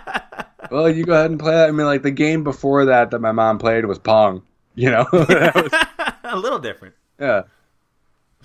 Oh, that's great. Yeah, I mean, so anyways, that's our question for the week. Would you want to see, or do you think the re-release of the 1990 movie will ever be out? So, yeah, that's a good one to definitely talk about next time. And also for our listeners who emailed in, Derek, and I think we had another one, we will read your emails on the next episode. And I think without any further ado, we should get into this comic, eh? Oh, yeah. Hello, Violators. You're in Casey's comic classroom. Prepare to be screwed. All right, so Josh, how do you want to do this, man? Because this is a big book. Do we want to go page by page, or do we want to just talk about the story in general? How do you want to do it? No, we should not go page by page. People have been listening to this show for an hour and a half already. They're tired of us. They want to go to bed. They want to go to bed. Yeah. Yep, I understand. Is this what the listeners want or what Josh wants? No, sorry. Might be both. No, so basically, let's just go over the gist of the story and just like I want to know your big moment.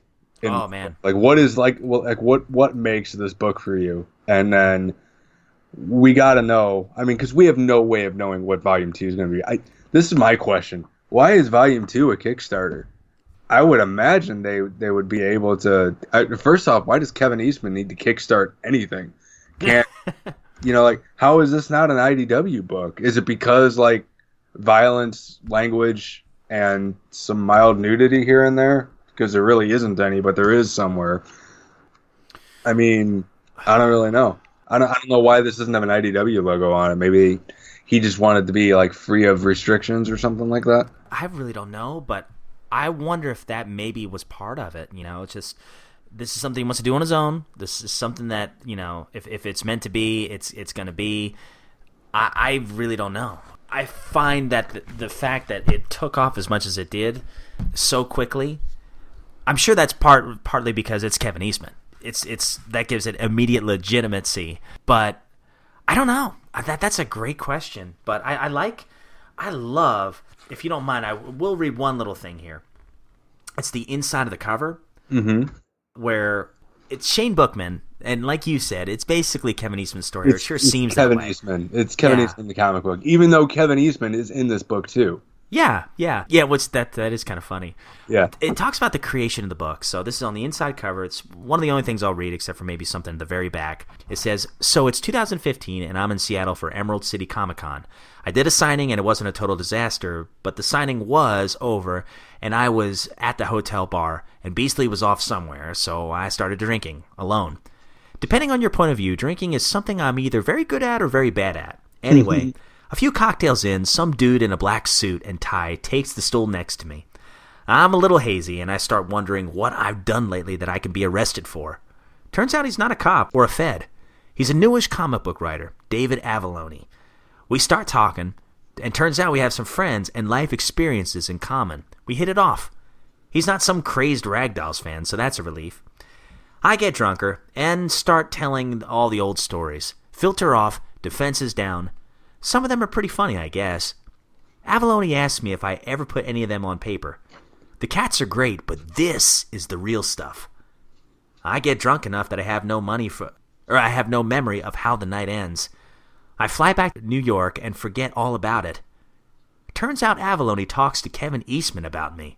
Yeah, that guy. I won't lie, his turtles inspired my Ragdolls. But whatever. Frank Miller and Dave Sim and Jack Kirby inspired his turtles. Circle of life, right?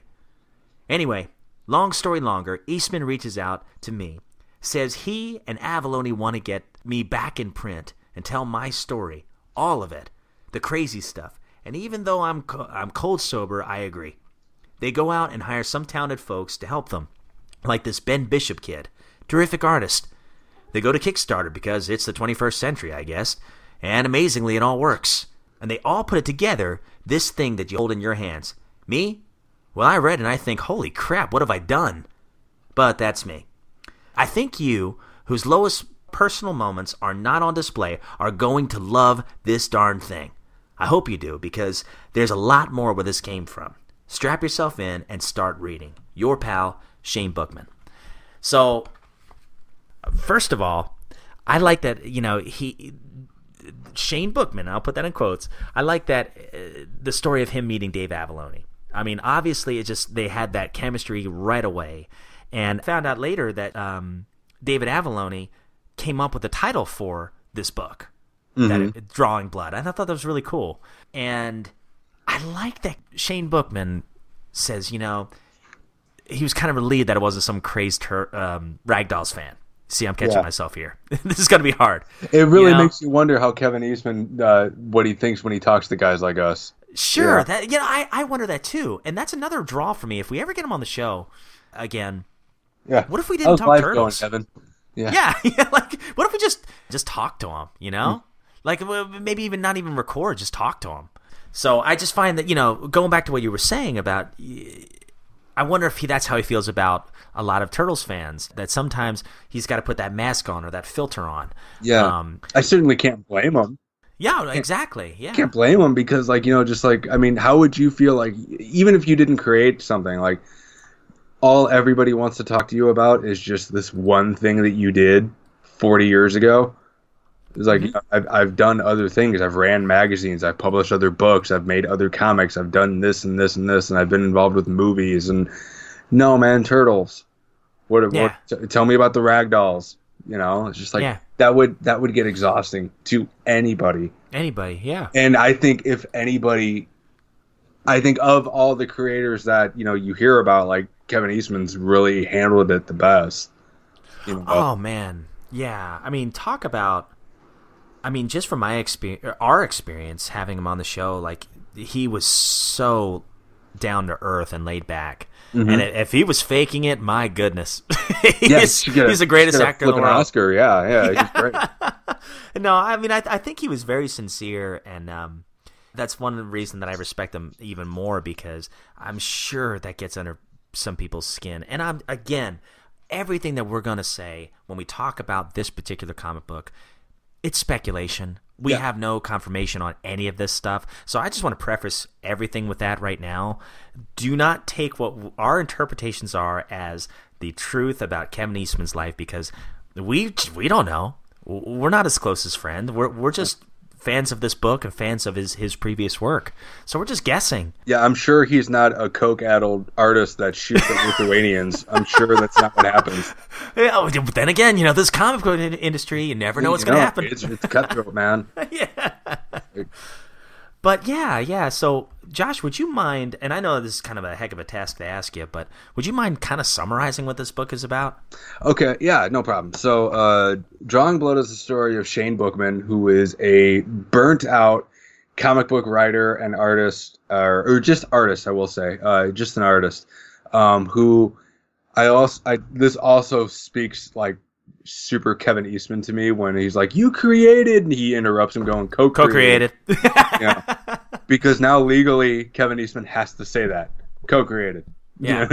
Co-created. But he's the co-creator of this mega popular media juggernaut called the Radically Rearranged Ronin Ragdolls. And it's very, very similar to the Ninja Turtles. Like you just said, they inspired him. And it's all about how he's at rock bottom. An artist friend who was his mentor recently, very, very recently died. And it turns out that there was a massive debt that this guy, this artist, I'm going to look him up real quick. He's in the back of the book. I'm very sorry. I should have done this earlier. What was you saying? He's a character named Frank Forrest, who I think is kind of an allegory for Jack Kirby. Oh, see, I was wondering about that. Like, Kevin Eastman references the art styles. Like, for those of you who go to a lot of cons, you probably recognize this guy. And unfortunately, I don't. And I'm not a comic expert, so I don't. He looks very much like Jack Kirby. Oh, okay. To me, like, especially during, like, the flashback during the very, very beginning of the book, when young Bookman and his brother sees that artist, Frank, I think that's Jack Kirby. Mm-hmm. Yeah. But to me, it turns out that Frank Forrest owed like a lot of money to this Lithuanian gangster. And since him and Shane were in business together, basically when Frank died, Frank's debt went to Shane. So now Shane has to deal with this Lithuanian mobster trying to get money from him. They never tell you how much it is, but I always, for whatever reason, like $2 million hit me in the head, and I was like, okay, there's a couple million that he owes this guy now. And this guy's like, you created the Ronin Ragdolls. You should have all this money. He's like, well, we sold it. Shane Bookman and his brother Paul Bookman created the Ronin Ragdolls and sold it to, I think it was like a company called Play Fun or something like that. It's basically Kiddyscope. Kiddyscope. Yeah, it's basically, they sold it to Playmates. And he's like, I was 27 years old and I got like millions of dollars. What do you think I did with all that money? Like, Shane Bookman's broke. He's depressed. He's got a couple of failed marriages, which also leads to a great allegory for Kevin Eastman's ex-wife, Julie Strain, which I thought was hilarious. Yeah, the humor in this book is really good. It's dark, but oh my gosh, the humor is really funny. There's a couple times, but it's Kevin Eastman's humor all over the place. You're exactly right. It's all through this. Like when he drops the matches in front of his cigarettes in front of the Lithuanians, which is supposed to be his attempt at escaping them. Yeah, I know. And he tries moving a garbage dumpster. He's like, he's like, in the movies that works. He's like, those are made out of balsa in movies. Yeah, he's like, I'm embarrassed for you. Yeah. Yeah, those, you know what, those Lithuanians, for like being very threatening and intimidating, those were like the nicest, funniest dudes. Yeah, they were kind of hilarious. Yeah, but don't call them Russians. No, don't do that. And it's their turn. And so at the it's their turn. Yes, exactly. That was funny. At the same time, there's a big production of a movie of the radically rearranged Ronin Ragdolls being made by a director named Morgan Harbour, who was not an allegory for Michael Bay. Did you see the background, like wallpaper? Yeah. As he's calling Shane, and it's an explosion. Yeah. I was like, oh, that's great. Yeah, awesome, right? And there's a bunch of online chagrin because, they're aliens and they're not this or that. And, they've betrayed the fans. It leads to a great thing with Comic-Con that actually happened. And all the while, Shane is trying to do this other creative venture of this stage play he wrote called Metropolis. Metropolis, yeah. And he's seeing auditions, and he meets an actress named Courtney that he is immediately in love with. Which I don't think is a coincidence that Kevin Eastman's wife is named Courtney. I'm with you. Yep. Yeah, even though they look dramatically different from each other. Mm-hmm. But like, yeah, it's mostly like this dude, and all the while he's got violent hallucinations of the Ragdolls. Yeah, Troy Little did the. Yeah. I'm glad you brought that up. I love the contrast between the art styles here. Flashbacks are done by Kevin Eastman. Mm-hmm. The main story, the present time, is done by Ben Bishop. Yeah. and then the present time is done by Ben Bishop, who knocked this comic book out of the ballpark. My goodness. Can't believe we got to talk to the guy, like, as I think right when it was funded or right before it was funded, and like how down to earth he was and how talented he is, because this is such a beautiful book. And then the hallucinations are done by a different artist, Troy Little, and all three of them just look so cool and kind of keep this book so fresh and different. So I love the different art styles here. Yeah, and you know what? They all make sense. They all kind of they all look similar enough to show you where, like, especially Kevin Eastman's stuff, where it's the black and white, old school, grainy, sketchy style that he's got with bold outlines. Is like, yeah, that's how Shane remembers things. And then when Little draws the hallucinations, Shane is always usually under extreme stress or is drunk. It's like, yeah, that's what it would look like to Shane. And then the reality of everything that Bishop drew, it looks like that. I mean, I know we're not comparing it to Ninja Turtles, but it looks Ninja Turtles to me. This looks like the IDW style. I really appreciate it. I really like it, and I want to see more of it. I'm with you. Very professional looking, and the character designs, like you mentioned earlier, they look awesome. I think they're at the back. You have this really cool kind of perspective of the character profiles. Yeah. Love the GTFO girl. Amanda. Mm-hmm. Yeah, Amanda. That Shane Bookman meets at the Comic-Con. Yeah. So you said, speaking of the Comic-Con, you said that that really happened? Did that happen? I mean, I remember when you and I talked about the Alien controversy and everything. That fans were in an uproar right when the 2014 movie came out, and then all of a sudden it wasn't anymore. So, did this happen? There was always, I should say that there was always that rumor of, basically Kevin Eastman was like, "Nah, man, trust me, no, we're doing this. This is how it is." And then that wasn't how it was, and Michael Bay was like, or somebody, because I don't think Michael Bay really cared, but like somebody on the production side, on the business side of things, was like, we have to spend millions of dollars to redo the whole beginning of the movie, and also the guy that played Raphael, Alan Ritchson, I think his name was, he said that there was 3 completely different cuts of the movie. Wow. From end to end. 3 completely different versions of that movie. And they just basically just like drew a name out of a hat for the one that was going to be put out in theaters. And so, yeah, a lot of stuff does add up. Nothing's confirmed. Yeah. Because, I mean, like, non-disclosure agreements are a thing. So legally, nobody can ever tell anybody what happens about anything. So, yeah, but the evidence suggests that, yeah, this pretty much happened. Because that he was at a Comic-Con, Kevin Eastman was at a Comic-Con, where he had to preemptively defend this movie that wasn't even out yet. And there was some guy or girl that was like, "Why'd you betray us, man?" And he's like, "No, we're not doing that." And I love, there's a couple things about that scene, but this is one of my standout scenes for me. It's like, I love the fact that he talks about his brother, Paul. Sounds a lot like Pete, right? I didn't realize how little he was in the book. He's in one scene. Yeah, well, I can't wait to talk about that scene too. But the Comic-Con where he kind of stands up to the man in a lot of ways. He's like, "No, they're not aliens, they're mutants."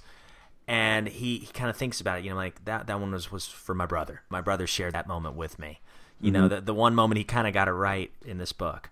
And I like before that too, where he talks to the creator. He's got a mask on, right? Because he's hiding from the outraged fans. He said, he even mentions that the fans are hiding from everybody. Yeah. Yes, the fans are like a wind, a natural force wind that gives you confidence, but can also be a hurricane that can blow you away too. So he puts on a mask and he's walking around. And he sees this comic creator, the GTFO girl creator. Her name was Amanda. You said really, really cool metaphor for a lot of. Or a symbol for a lot of creative up-and-comers out there for comic books. And she's bad-mouthing Bookman and, saying all these things. Oh, he's a sellout and all these things. And he's not even a bit offended by it. He's like, "You know what? I appreciate that honesty. And this stuff is really good." I am. Yeah, I did do that. Yeah, he's like, "Yeah, you're right. It was good money." Yeah. Yeah, well, dude, I'd love to sell out. Let me create something. Yeah, give me that opportunity, will you? No problem. Yeah.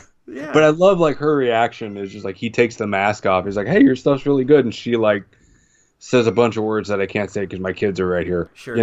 And she's like, and then she immediately says, "I shouldn't have said all that stuff. I'm really sorry.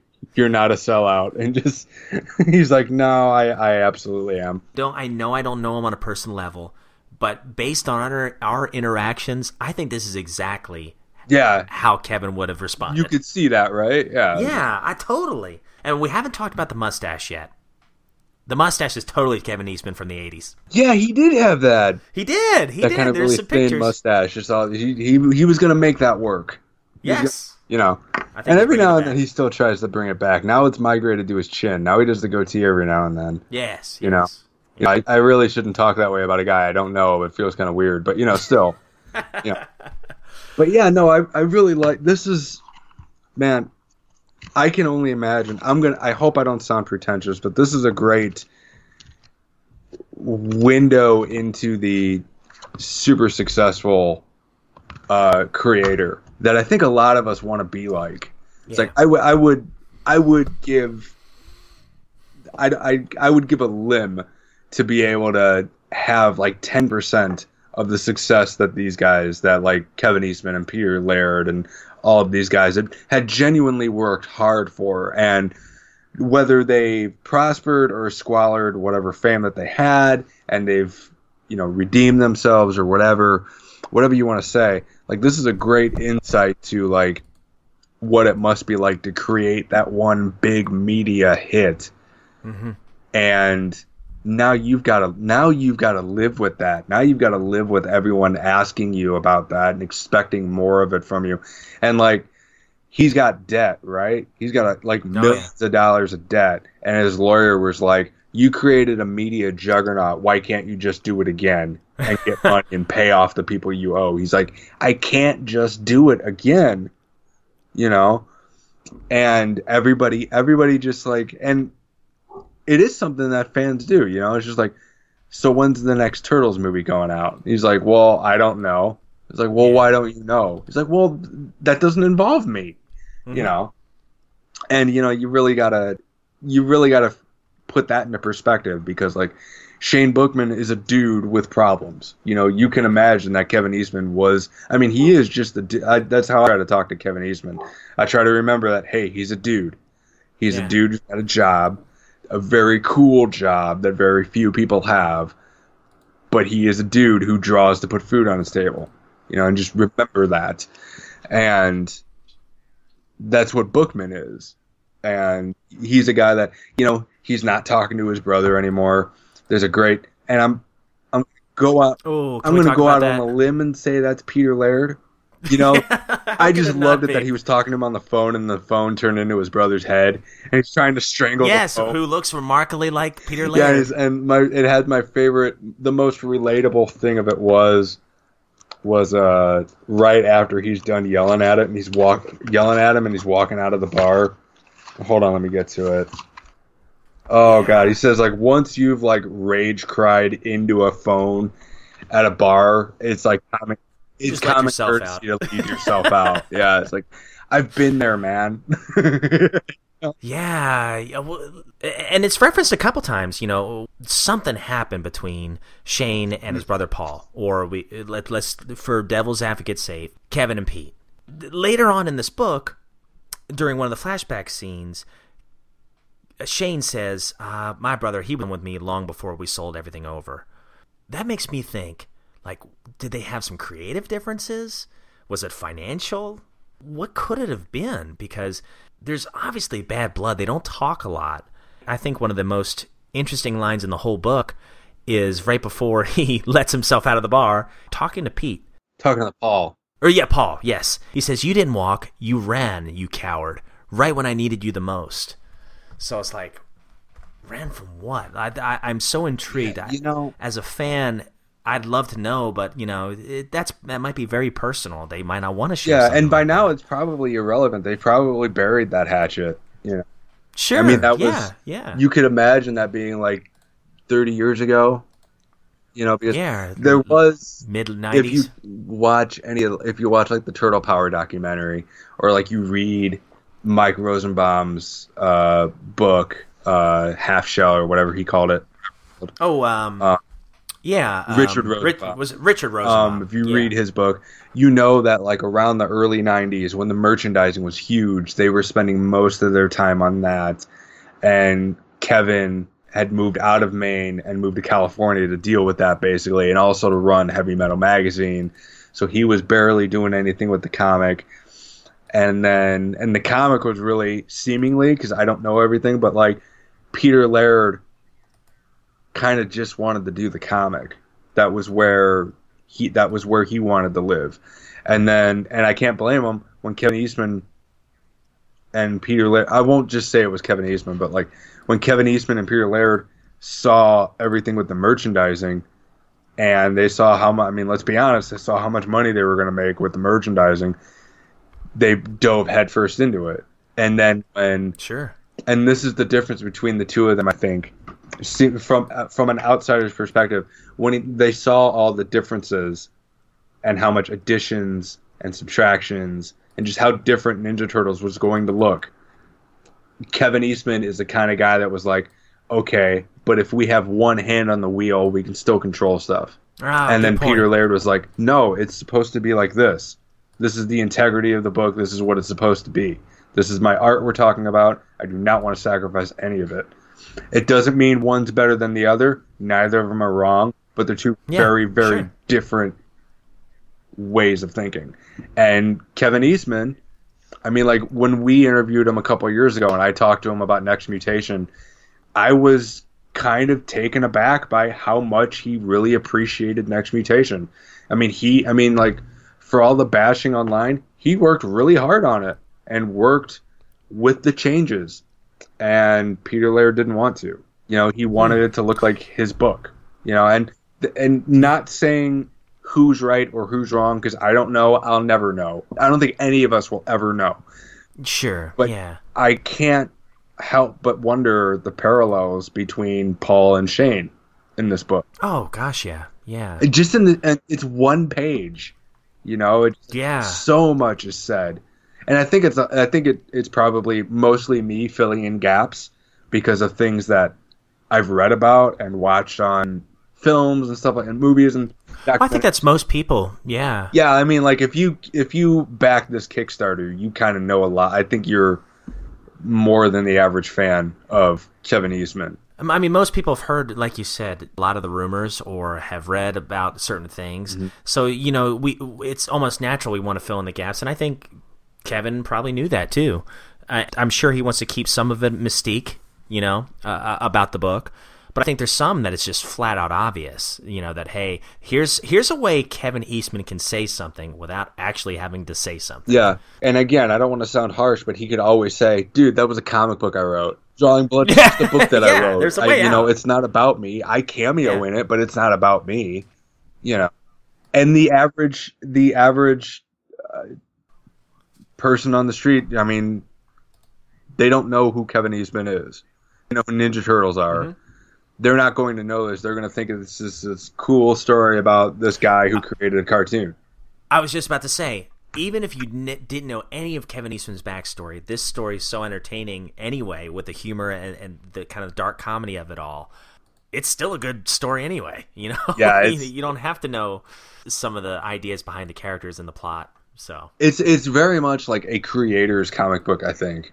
Absolutely, like, yeah. I mean, anybody can pick this up and enjoy it. It is that good. It's funny. It's witty. It's got action. It's got a lot of really dramatic elements to it, like people losing family members, or dealing with the loss of a loved one and a mentor and a guy who's at his absolute lowest rung on his ladder, and it just gets worse from there until he decides to make it better. It's really a positive story of, I am tired of things being a certain way. I'm going to do what I can to make them not that. That's a really inspirational thing that people... it's kind of like when people with depression. Yeah. People with depression, they don't get rid of depression. Anybody tells you that they beat depression, they've never had it. Okay? Because you have it for life.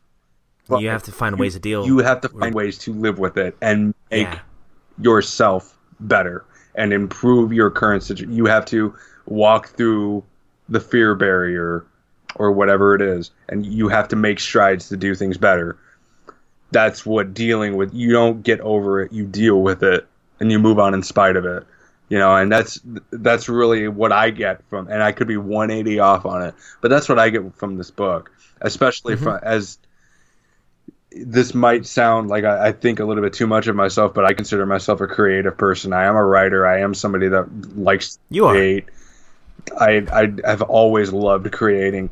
And when he's at the sushi bar talking to the ragdoll, yes, and one of them's like, "You weakling, you don't need sake, you need action."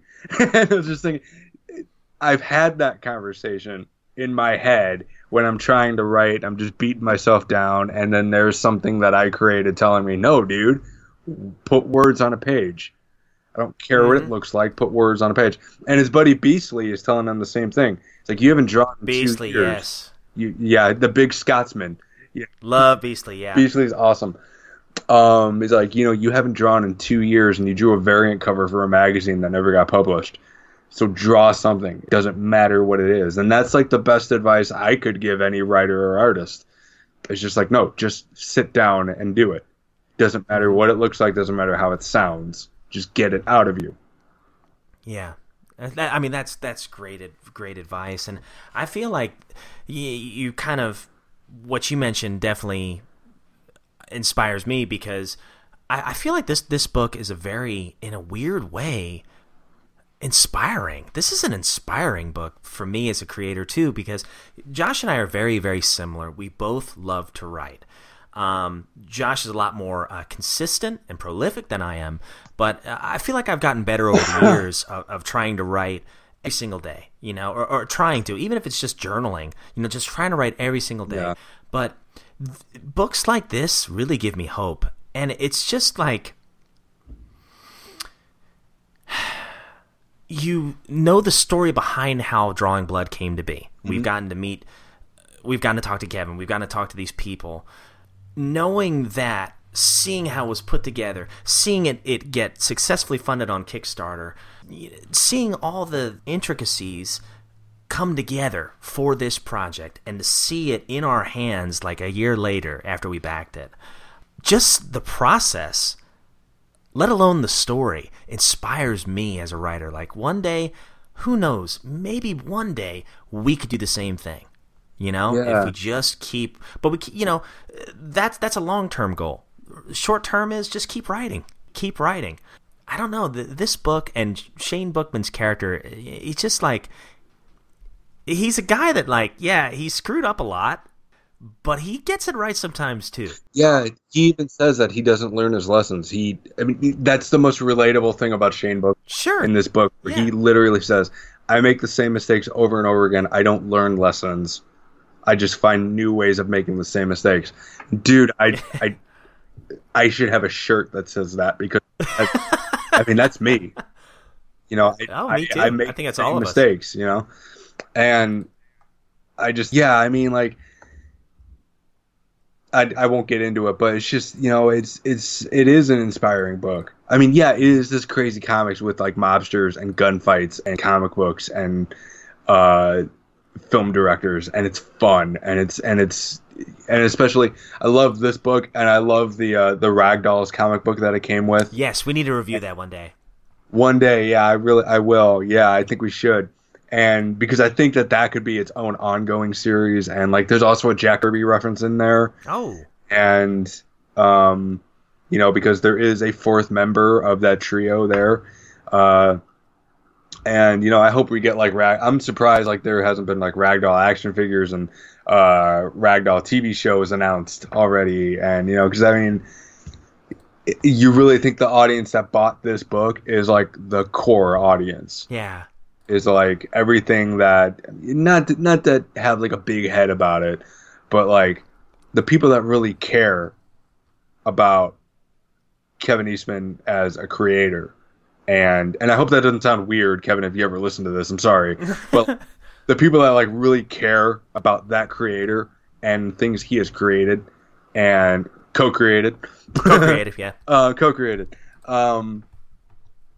They're the ones that backed this book. They're the ones that bought this book. They're the ones that wrote reviews or joined the Facebook group that took selfies with it of them reading it, and became Facebook friends with Ben Bishop, and really just wanted to support it just because it's more from this creator that in a weird way kind of gave us a small aspect of our childhood. Yeah. It's like, oh, go ahead. I'm sorry, buddy. Just for all the memories I have of Ninja Turtles, I could never thank Kevin Eastman. And I know that this probably will induce eyeball rolling all over the place.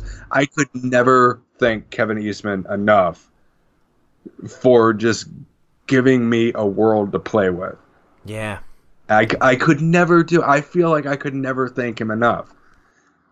And he probably hears that every day, but it doesn't make it any less true. That should show you how many people he's influenced and inspired. Well, I'm so glad you bring that up because it's such a cool journey to think about, honestly. And I think you and I have similar stories here because we both grew up with a cartoon first. We were not comic book fans first. I didn't even know there was a comic book based on the Turtles except for the Archie series until I was an early teenager, or late teenager. I didn't read it until until I was about I had one real early, but it was the Michelangelo Christmas special. Oh yeah, wow. And that's not exactly the best example of what the Mirage comics were really about, because little orphan aliens and everything. It was fun. It looked like the cartoon. Yeah, exactly. So we kind of went in with that perspective. But I say that to say this. So we started with the cartoon. Then we went into the comic books and we go, holy cow, that opened up a whole new world for us. Yeah. And then we start podcasting about it, and we're digging through this stuff. And the more we dig through, the more we meet people who created this stuff, the more we learn about them, the more we're inspired by hearing the stories behind the stories. And it's like, that's what this whole comic book is about. It's such a weird perspective to go from, okay, here was this childhood thing I liked. It was a cartoon. All right, had all the toys. I was a kid. Great cartoon. Yeah. And it's real to me. Right. But then, the blessing of doing this show is that my love has grown for this franchise, not just because of the content that it has, but because of the creators and how inspired I was. Dude, to meet Jim Lawson, to talk to Kevin Eastman, and so many others, Ben Bishop, so many other creators, and realize that they're just regular people that just happen to strike gold, and continue to try to be as creative as they can be. That is so inspiring to me, and just makes me love what we do even more. And who knows? One last thing that you brought up that I thought was really powerful is we talked to some of these people on Facebook. Dude, social media, I think that's kind of the wave that maybe we should steer into that skid with our writing, Think about building those friendships and those networks and using social media to your advantage, because we live in a day and age where it's hard to get things out there. It's hard to get noticed. So you almost need these tools to kind of get noticed nowadays, for anyone to read your stuff. I spent months trying to get a book published, just like trying to get a literary agent. The ones that would respond to me were like, hey, good luck with what you're doing. I like it, but not enough to hire you. And like trying to find a job writing for a publication or trying to find a job writing for like an online site, which I really don't want to do, but I feel like that's probably like the only thing I can do right now. But like sending emails to all the usual suspects of like journalism or like filmed what they consider journalism, really just like getting paid to do clickbait articles, which I don't really want to do, but that's really all I can right now. It's hard. Like I've dealt with I'm sure any creative dude will tell you that has tried doing it for a living. It's just like, you're not going to do it for a living. Like, thank God I have the support system that I do, because it's really hard the hardest thing is like actually getting a rejection. Because if I don't get one, which 9 times out of 10, you're not even going to get a rejection. You won't get anything. When you get that email that was like, hey, thanks, but no thanks, that kind of sucks. That really does. Rather get nothing at all, and it's tough. And then, using social media as an outlet, that's when I'm really hesitant to do, because like I go back to the argument of these are just guys doing their job. They don't need me bothering them, So yeah, and I'm at the point now where I have to make a decision quick with what I'm going to do, because it's either keep doing this for another 6 months, keep trying for another 6 months. It's been 2 years, and I've got nothing monetary to show for it. I got a lot of great creative endeavors that I put out there that I did for myself, and I felt great about it, and I feel great about it. I'm going to continue to support that, but like, I'm going to probably have to end up going back to Henry Rollins always has this great line about, I am completely prepared to go back to serving fries and scooping ice cream for a living, being like, here, yeah, would you like an extra large drink with that, sir? You know, and just going back to the service industry. And that's pretty much where I am. Well, here's the thing. That doesn't mean the dream dies. You know, that just means you have to do what you got to do and keep working your butt off, have that vision, and you know, early to rise and advertise, buddy. You know, that's what you got to do. You know, that's what I'm trying to do as well. You know, one of these days, I think it's going to happen. You know, we have to have that vision. It's just maybe it's not our season yet. Yeah, yet. And there's and yet, yeah, and yet's a good word. But yeah, and I know we're like 100 miles away from this comic book, but but that's really what this comic book makes me think of. It's just too. Like I said, it's a creator's book. You know, it really is. I mean, like, this is what could happen if you're successful and if you're not smart about your success.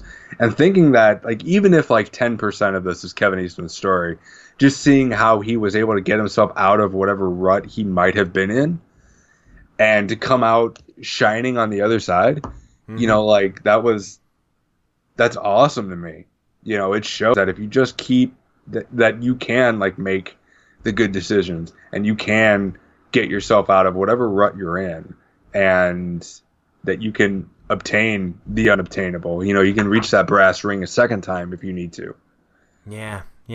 Well said, man. I love that. You know what's going to happen is Kevin Eastman's going to be on the show and be like, no, you two got it all wrong. Like, you idiots. And I got to explain this whole thing because Josh doesn't understand comic books.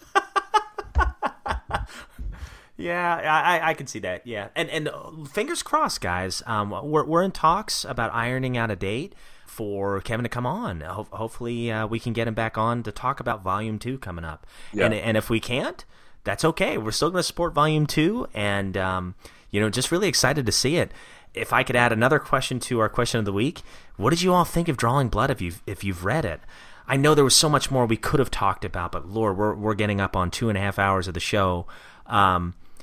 You know, I'd love to learn more about the comic book company that Kevin had started, or I'm sorry, Shane had started in the book. I'd love to learn more about, oh Lord, what else was it? Oh, the voice actor friend. I wonder who that could have been, or if it was a series of people.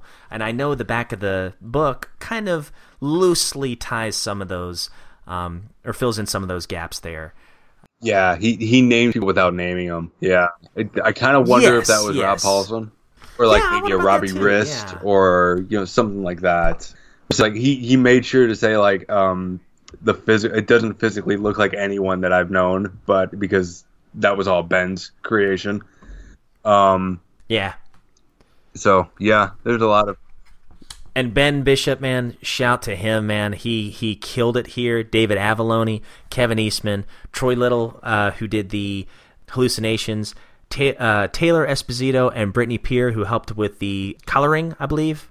Or maybe, I'm sorry, let me double check. Make sure I get that right. Looks like Brittany Peer and Tommy Varga did the coloring, and Taylor did the lettering. Yes, okay. And I won't read the thank yous for Kevin and David and Ben. I want you guys to go check those out. Some heartfelt thank yous there from those three. And that's on the second to last page of the book. Man, any last thoughts on this book? Because it's there's so much we could say. But go ahead. I'm sorry. Support them on Kickstarter when they roll out their second volume Kickstarter early next month in August. By the time this episode comes out, it might even be out. I think Ben Bishop said like August 2nd or 3rd. It's going to be early. I know that much. Support the Kickstarter and keep your fingers crossed, because if you didn't get this volume on Kickstarter, I don't know if you can get it anywhere else. So maybe they'll have a bundle where you can get the first volume and the second volume. I know I'm hopefully going to be able to support it. I can't wait to see where they go. I'm really intrigued. Rereading this morning or this afternoon really just got me going. I really want to. It's a great, man. It's just a good book for people that just want to create stuff, man. I just can't get over it. And I haven't really put it together until we were talking about it. yeah, this is just a good book. It's a creator's book, and I really, really just adore it. Can't wait to see more of it. Yes, I wholeheartily agree, and I think I can't say anything more, so I can just have to say it is a creator's book, just like you said, man. Guys, go check this one out. We're not just gushing because we've talked to Kevin a couple times or Ben. We're gushing because it's a really good story, and it's loosely Turtles related. We've learned a lot about Kevin's history here. It's just a great story. It's entertaining, and it's very professionally done. And it's one of the best books, honestly. It's one of the best books I've ever read. So check out the new Kickstarter coming up in August. And also check out some of our friends in the podcasting scene. Our buddy Zach from Booyaka Show. We're in talks about getting him on our show soon. In the last episode, he talked about a lot of the NECA figures that are coming out. I kind of want the Batman the Michelangelo and Alfred figure he was talking about. I know I got to pre-order those. He did a great toy review episode or toy preview episode. So shout out to Zach from Booyaka Show. Shout out to John from the Sewer Den on Twitter, and also he's got his own website. Really cool stuff. He writes for Nickelodeon too, I think. He and I have talked on Twitter a few times, and I think he's another mega fan that we'd love to get on the show one day. So we got to make that happen. Turtle Tracks podcast, TMNT Dare Talk, Turtle Power podcast, TMNT Minute. They did the Robbie Rist interview, and I think they just had John from the Sewer Den on their show. So, and Ryan from Turtle Power podcast. So those guys are killing it over there. Go check their show out. And then Turtle Soup, they have over 200 some episodes now. Big slice of pizza goes to them because they're one of the early ones, earlier than us, and they're still as consistent as can be. So check out Turtle Soup. And another big slice goes out to Turtle Power Pod and TMNT Power Hour. Last but not least, like I said, we are on Instagram, so please give us a follow. Just search up Turtle Flakes, TURTLE_flakes. I don't know why I spelled turtle. I guess because that's the song. There you go. And we're celebrating our anniversary of Turtle Flakes. So if you send us an email about, it could be the question of the week or your favorite turtle or anything Ninja Turtles related you want. If you send us an email from now, as we're recording, it is July 22nd, all the way up to August 16th. If you send us an email, we're going to enter you into a random drawing, and we're going to send a little Turtles package your way. I've got a ton Seriously this time. Seriously this time. I've already got Jay Jorgensen's box sent out, so I'm just waiting for his address. But, yeah, we'd love to send something your way, and we're going to try to do a little bit more of that.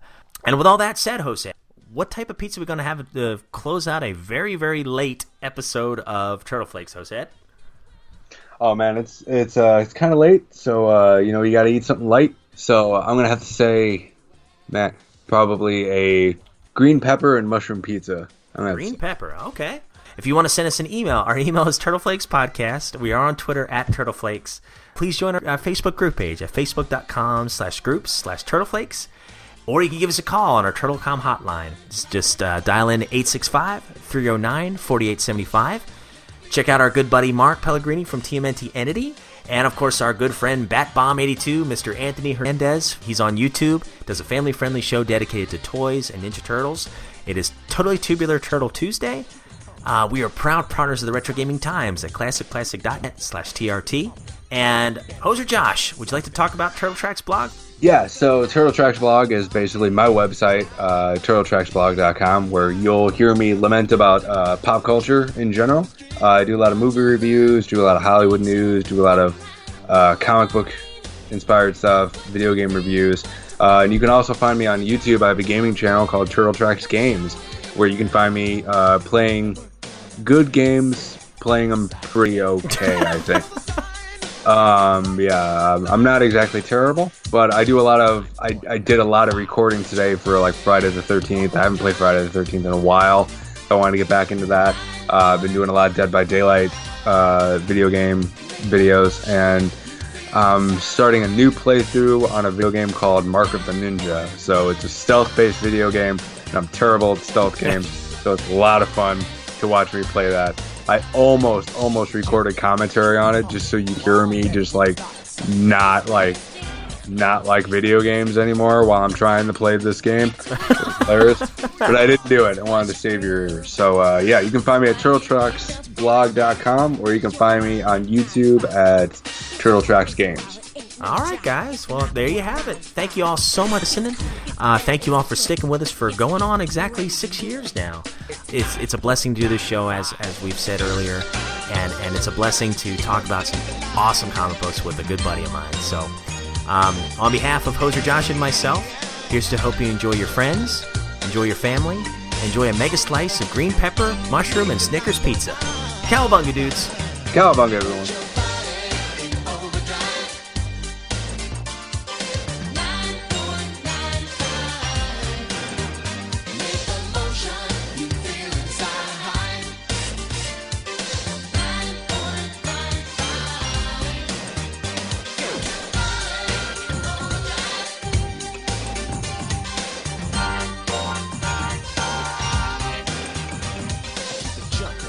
Yeah, well, you know what? I feel bad because, like, I remember when I got this, I read it and immediately wrote a review on it, and it was everything. Yeah, and it was such a good book, and I just feel bad. I've only, it's the stupidest thing. It's like I feel bad for only reading it once after they already got my money. So you know. Well, it's one of those things. It's when you read something good.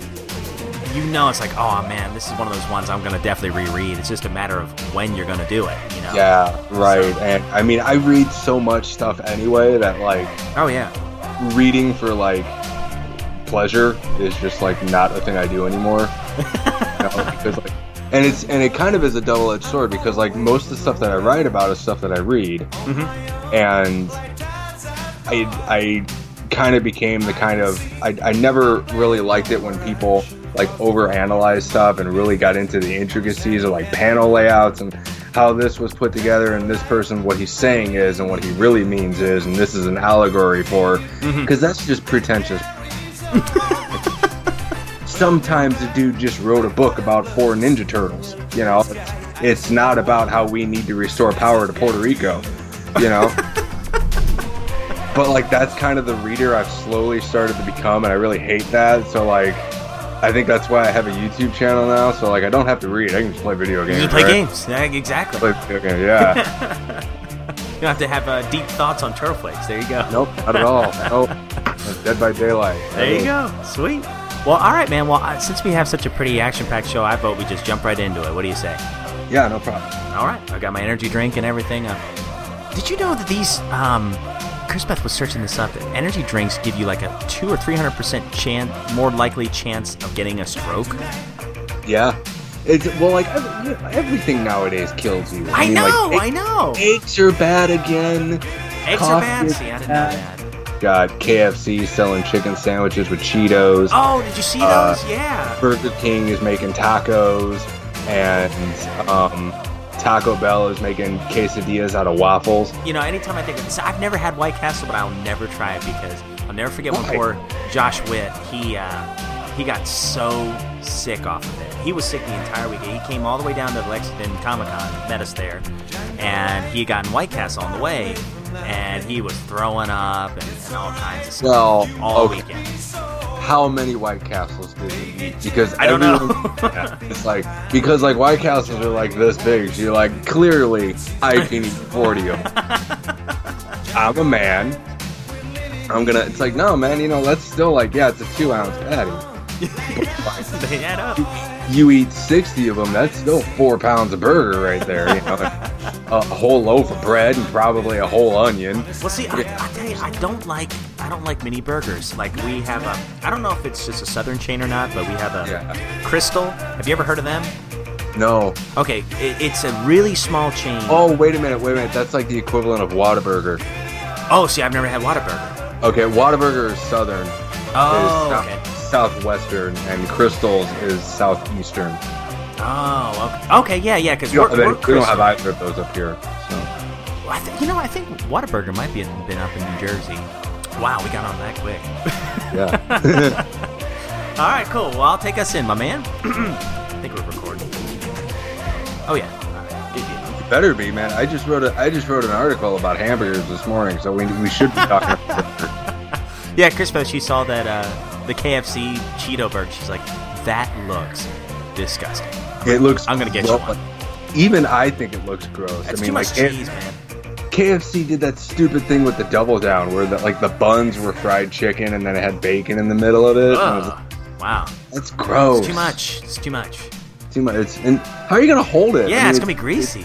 Two big grease pieces of chicken. Yeah. That you're gonna burn yourself.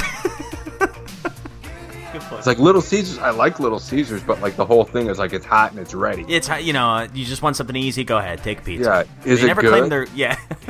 Is it good? No, it's hot and it's ready.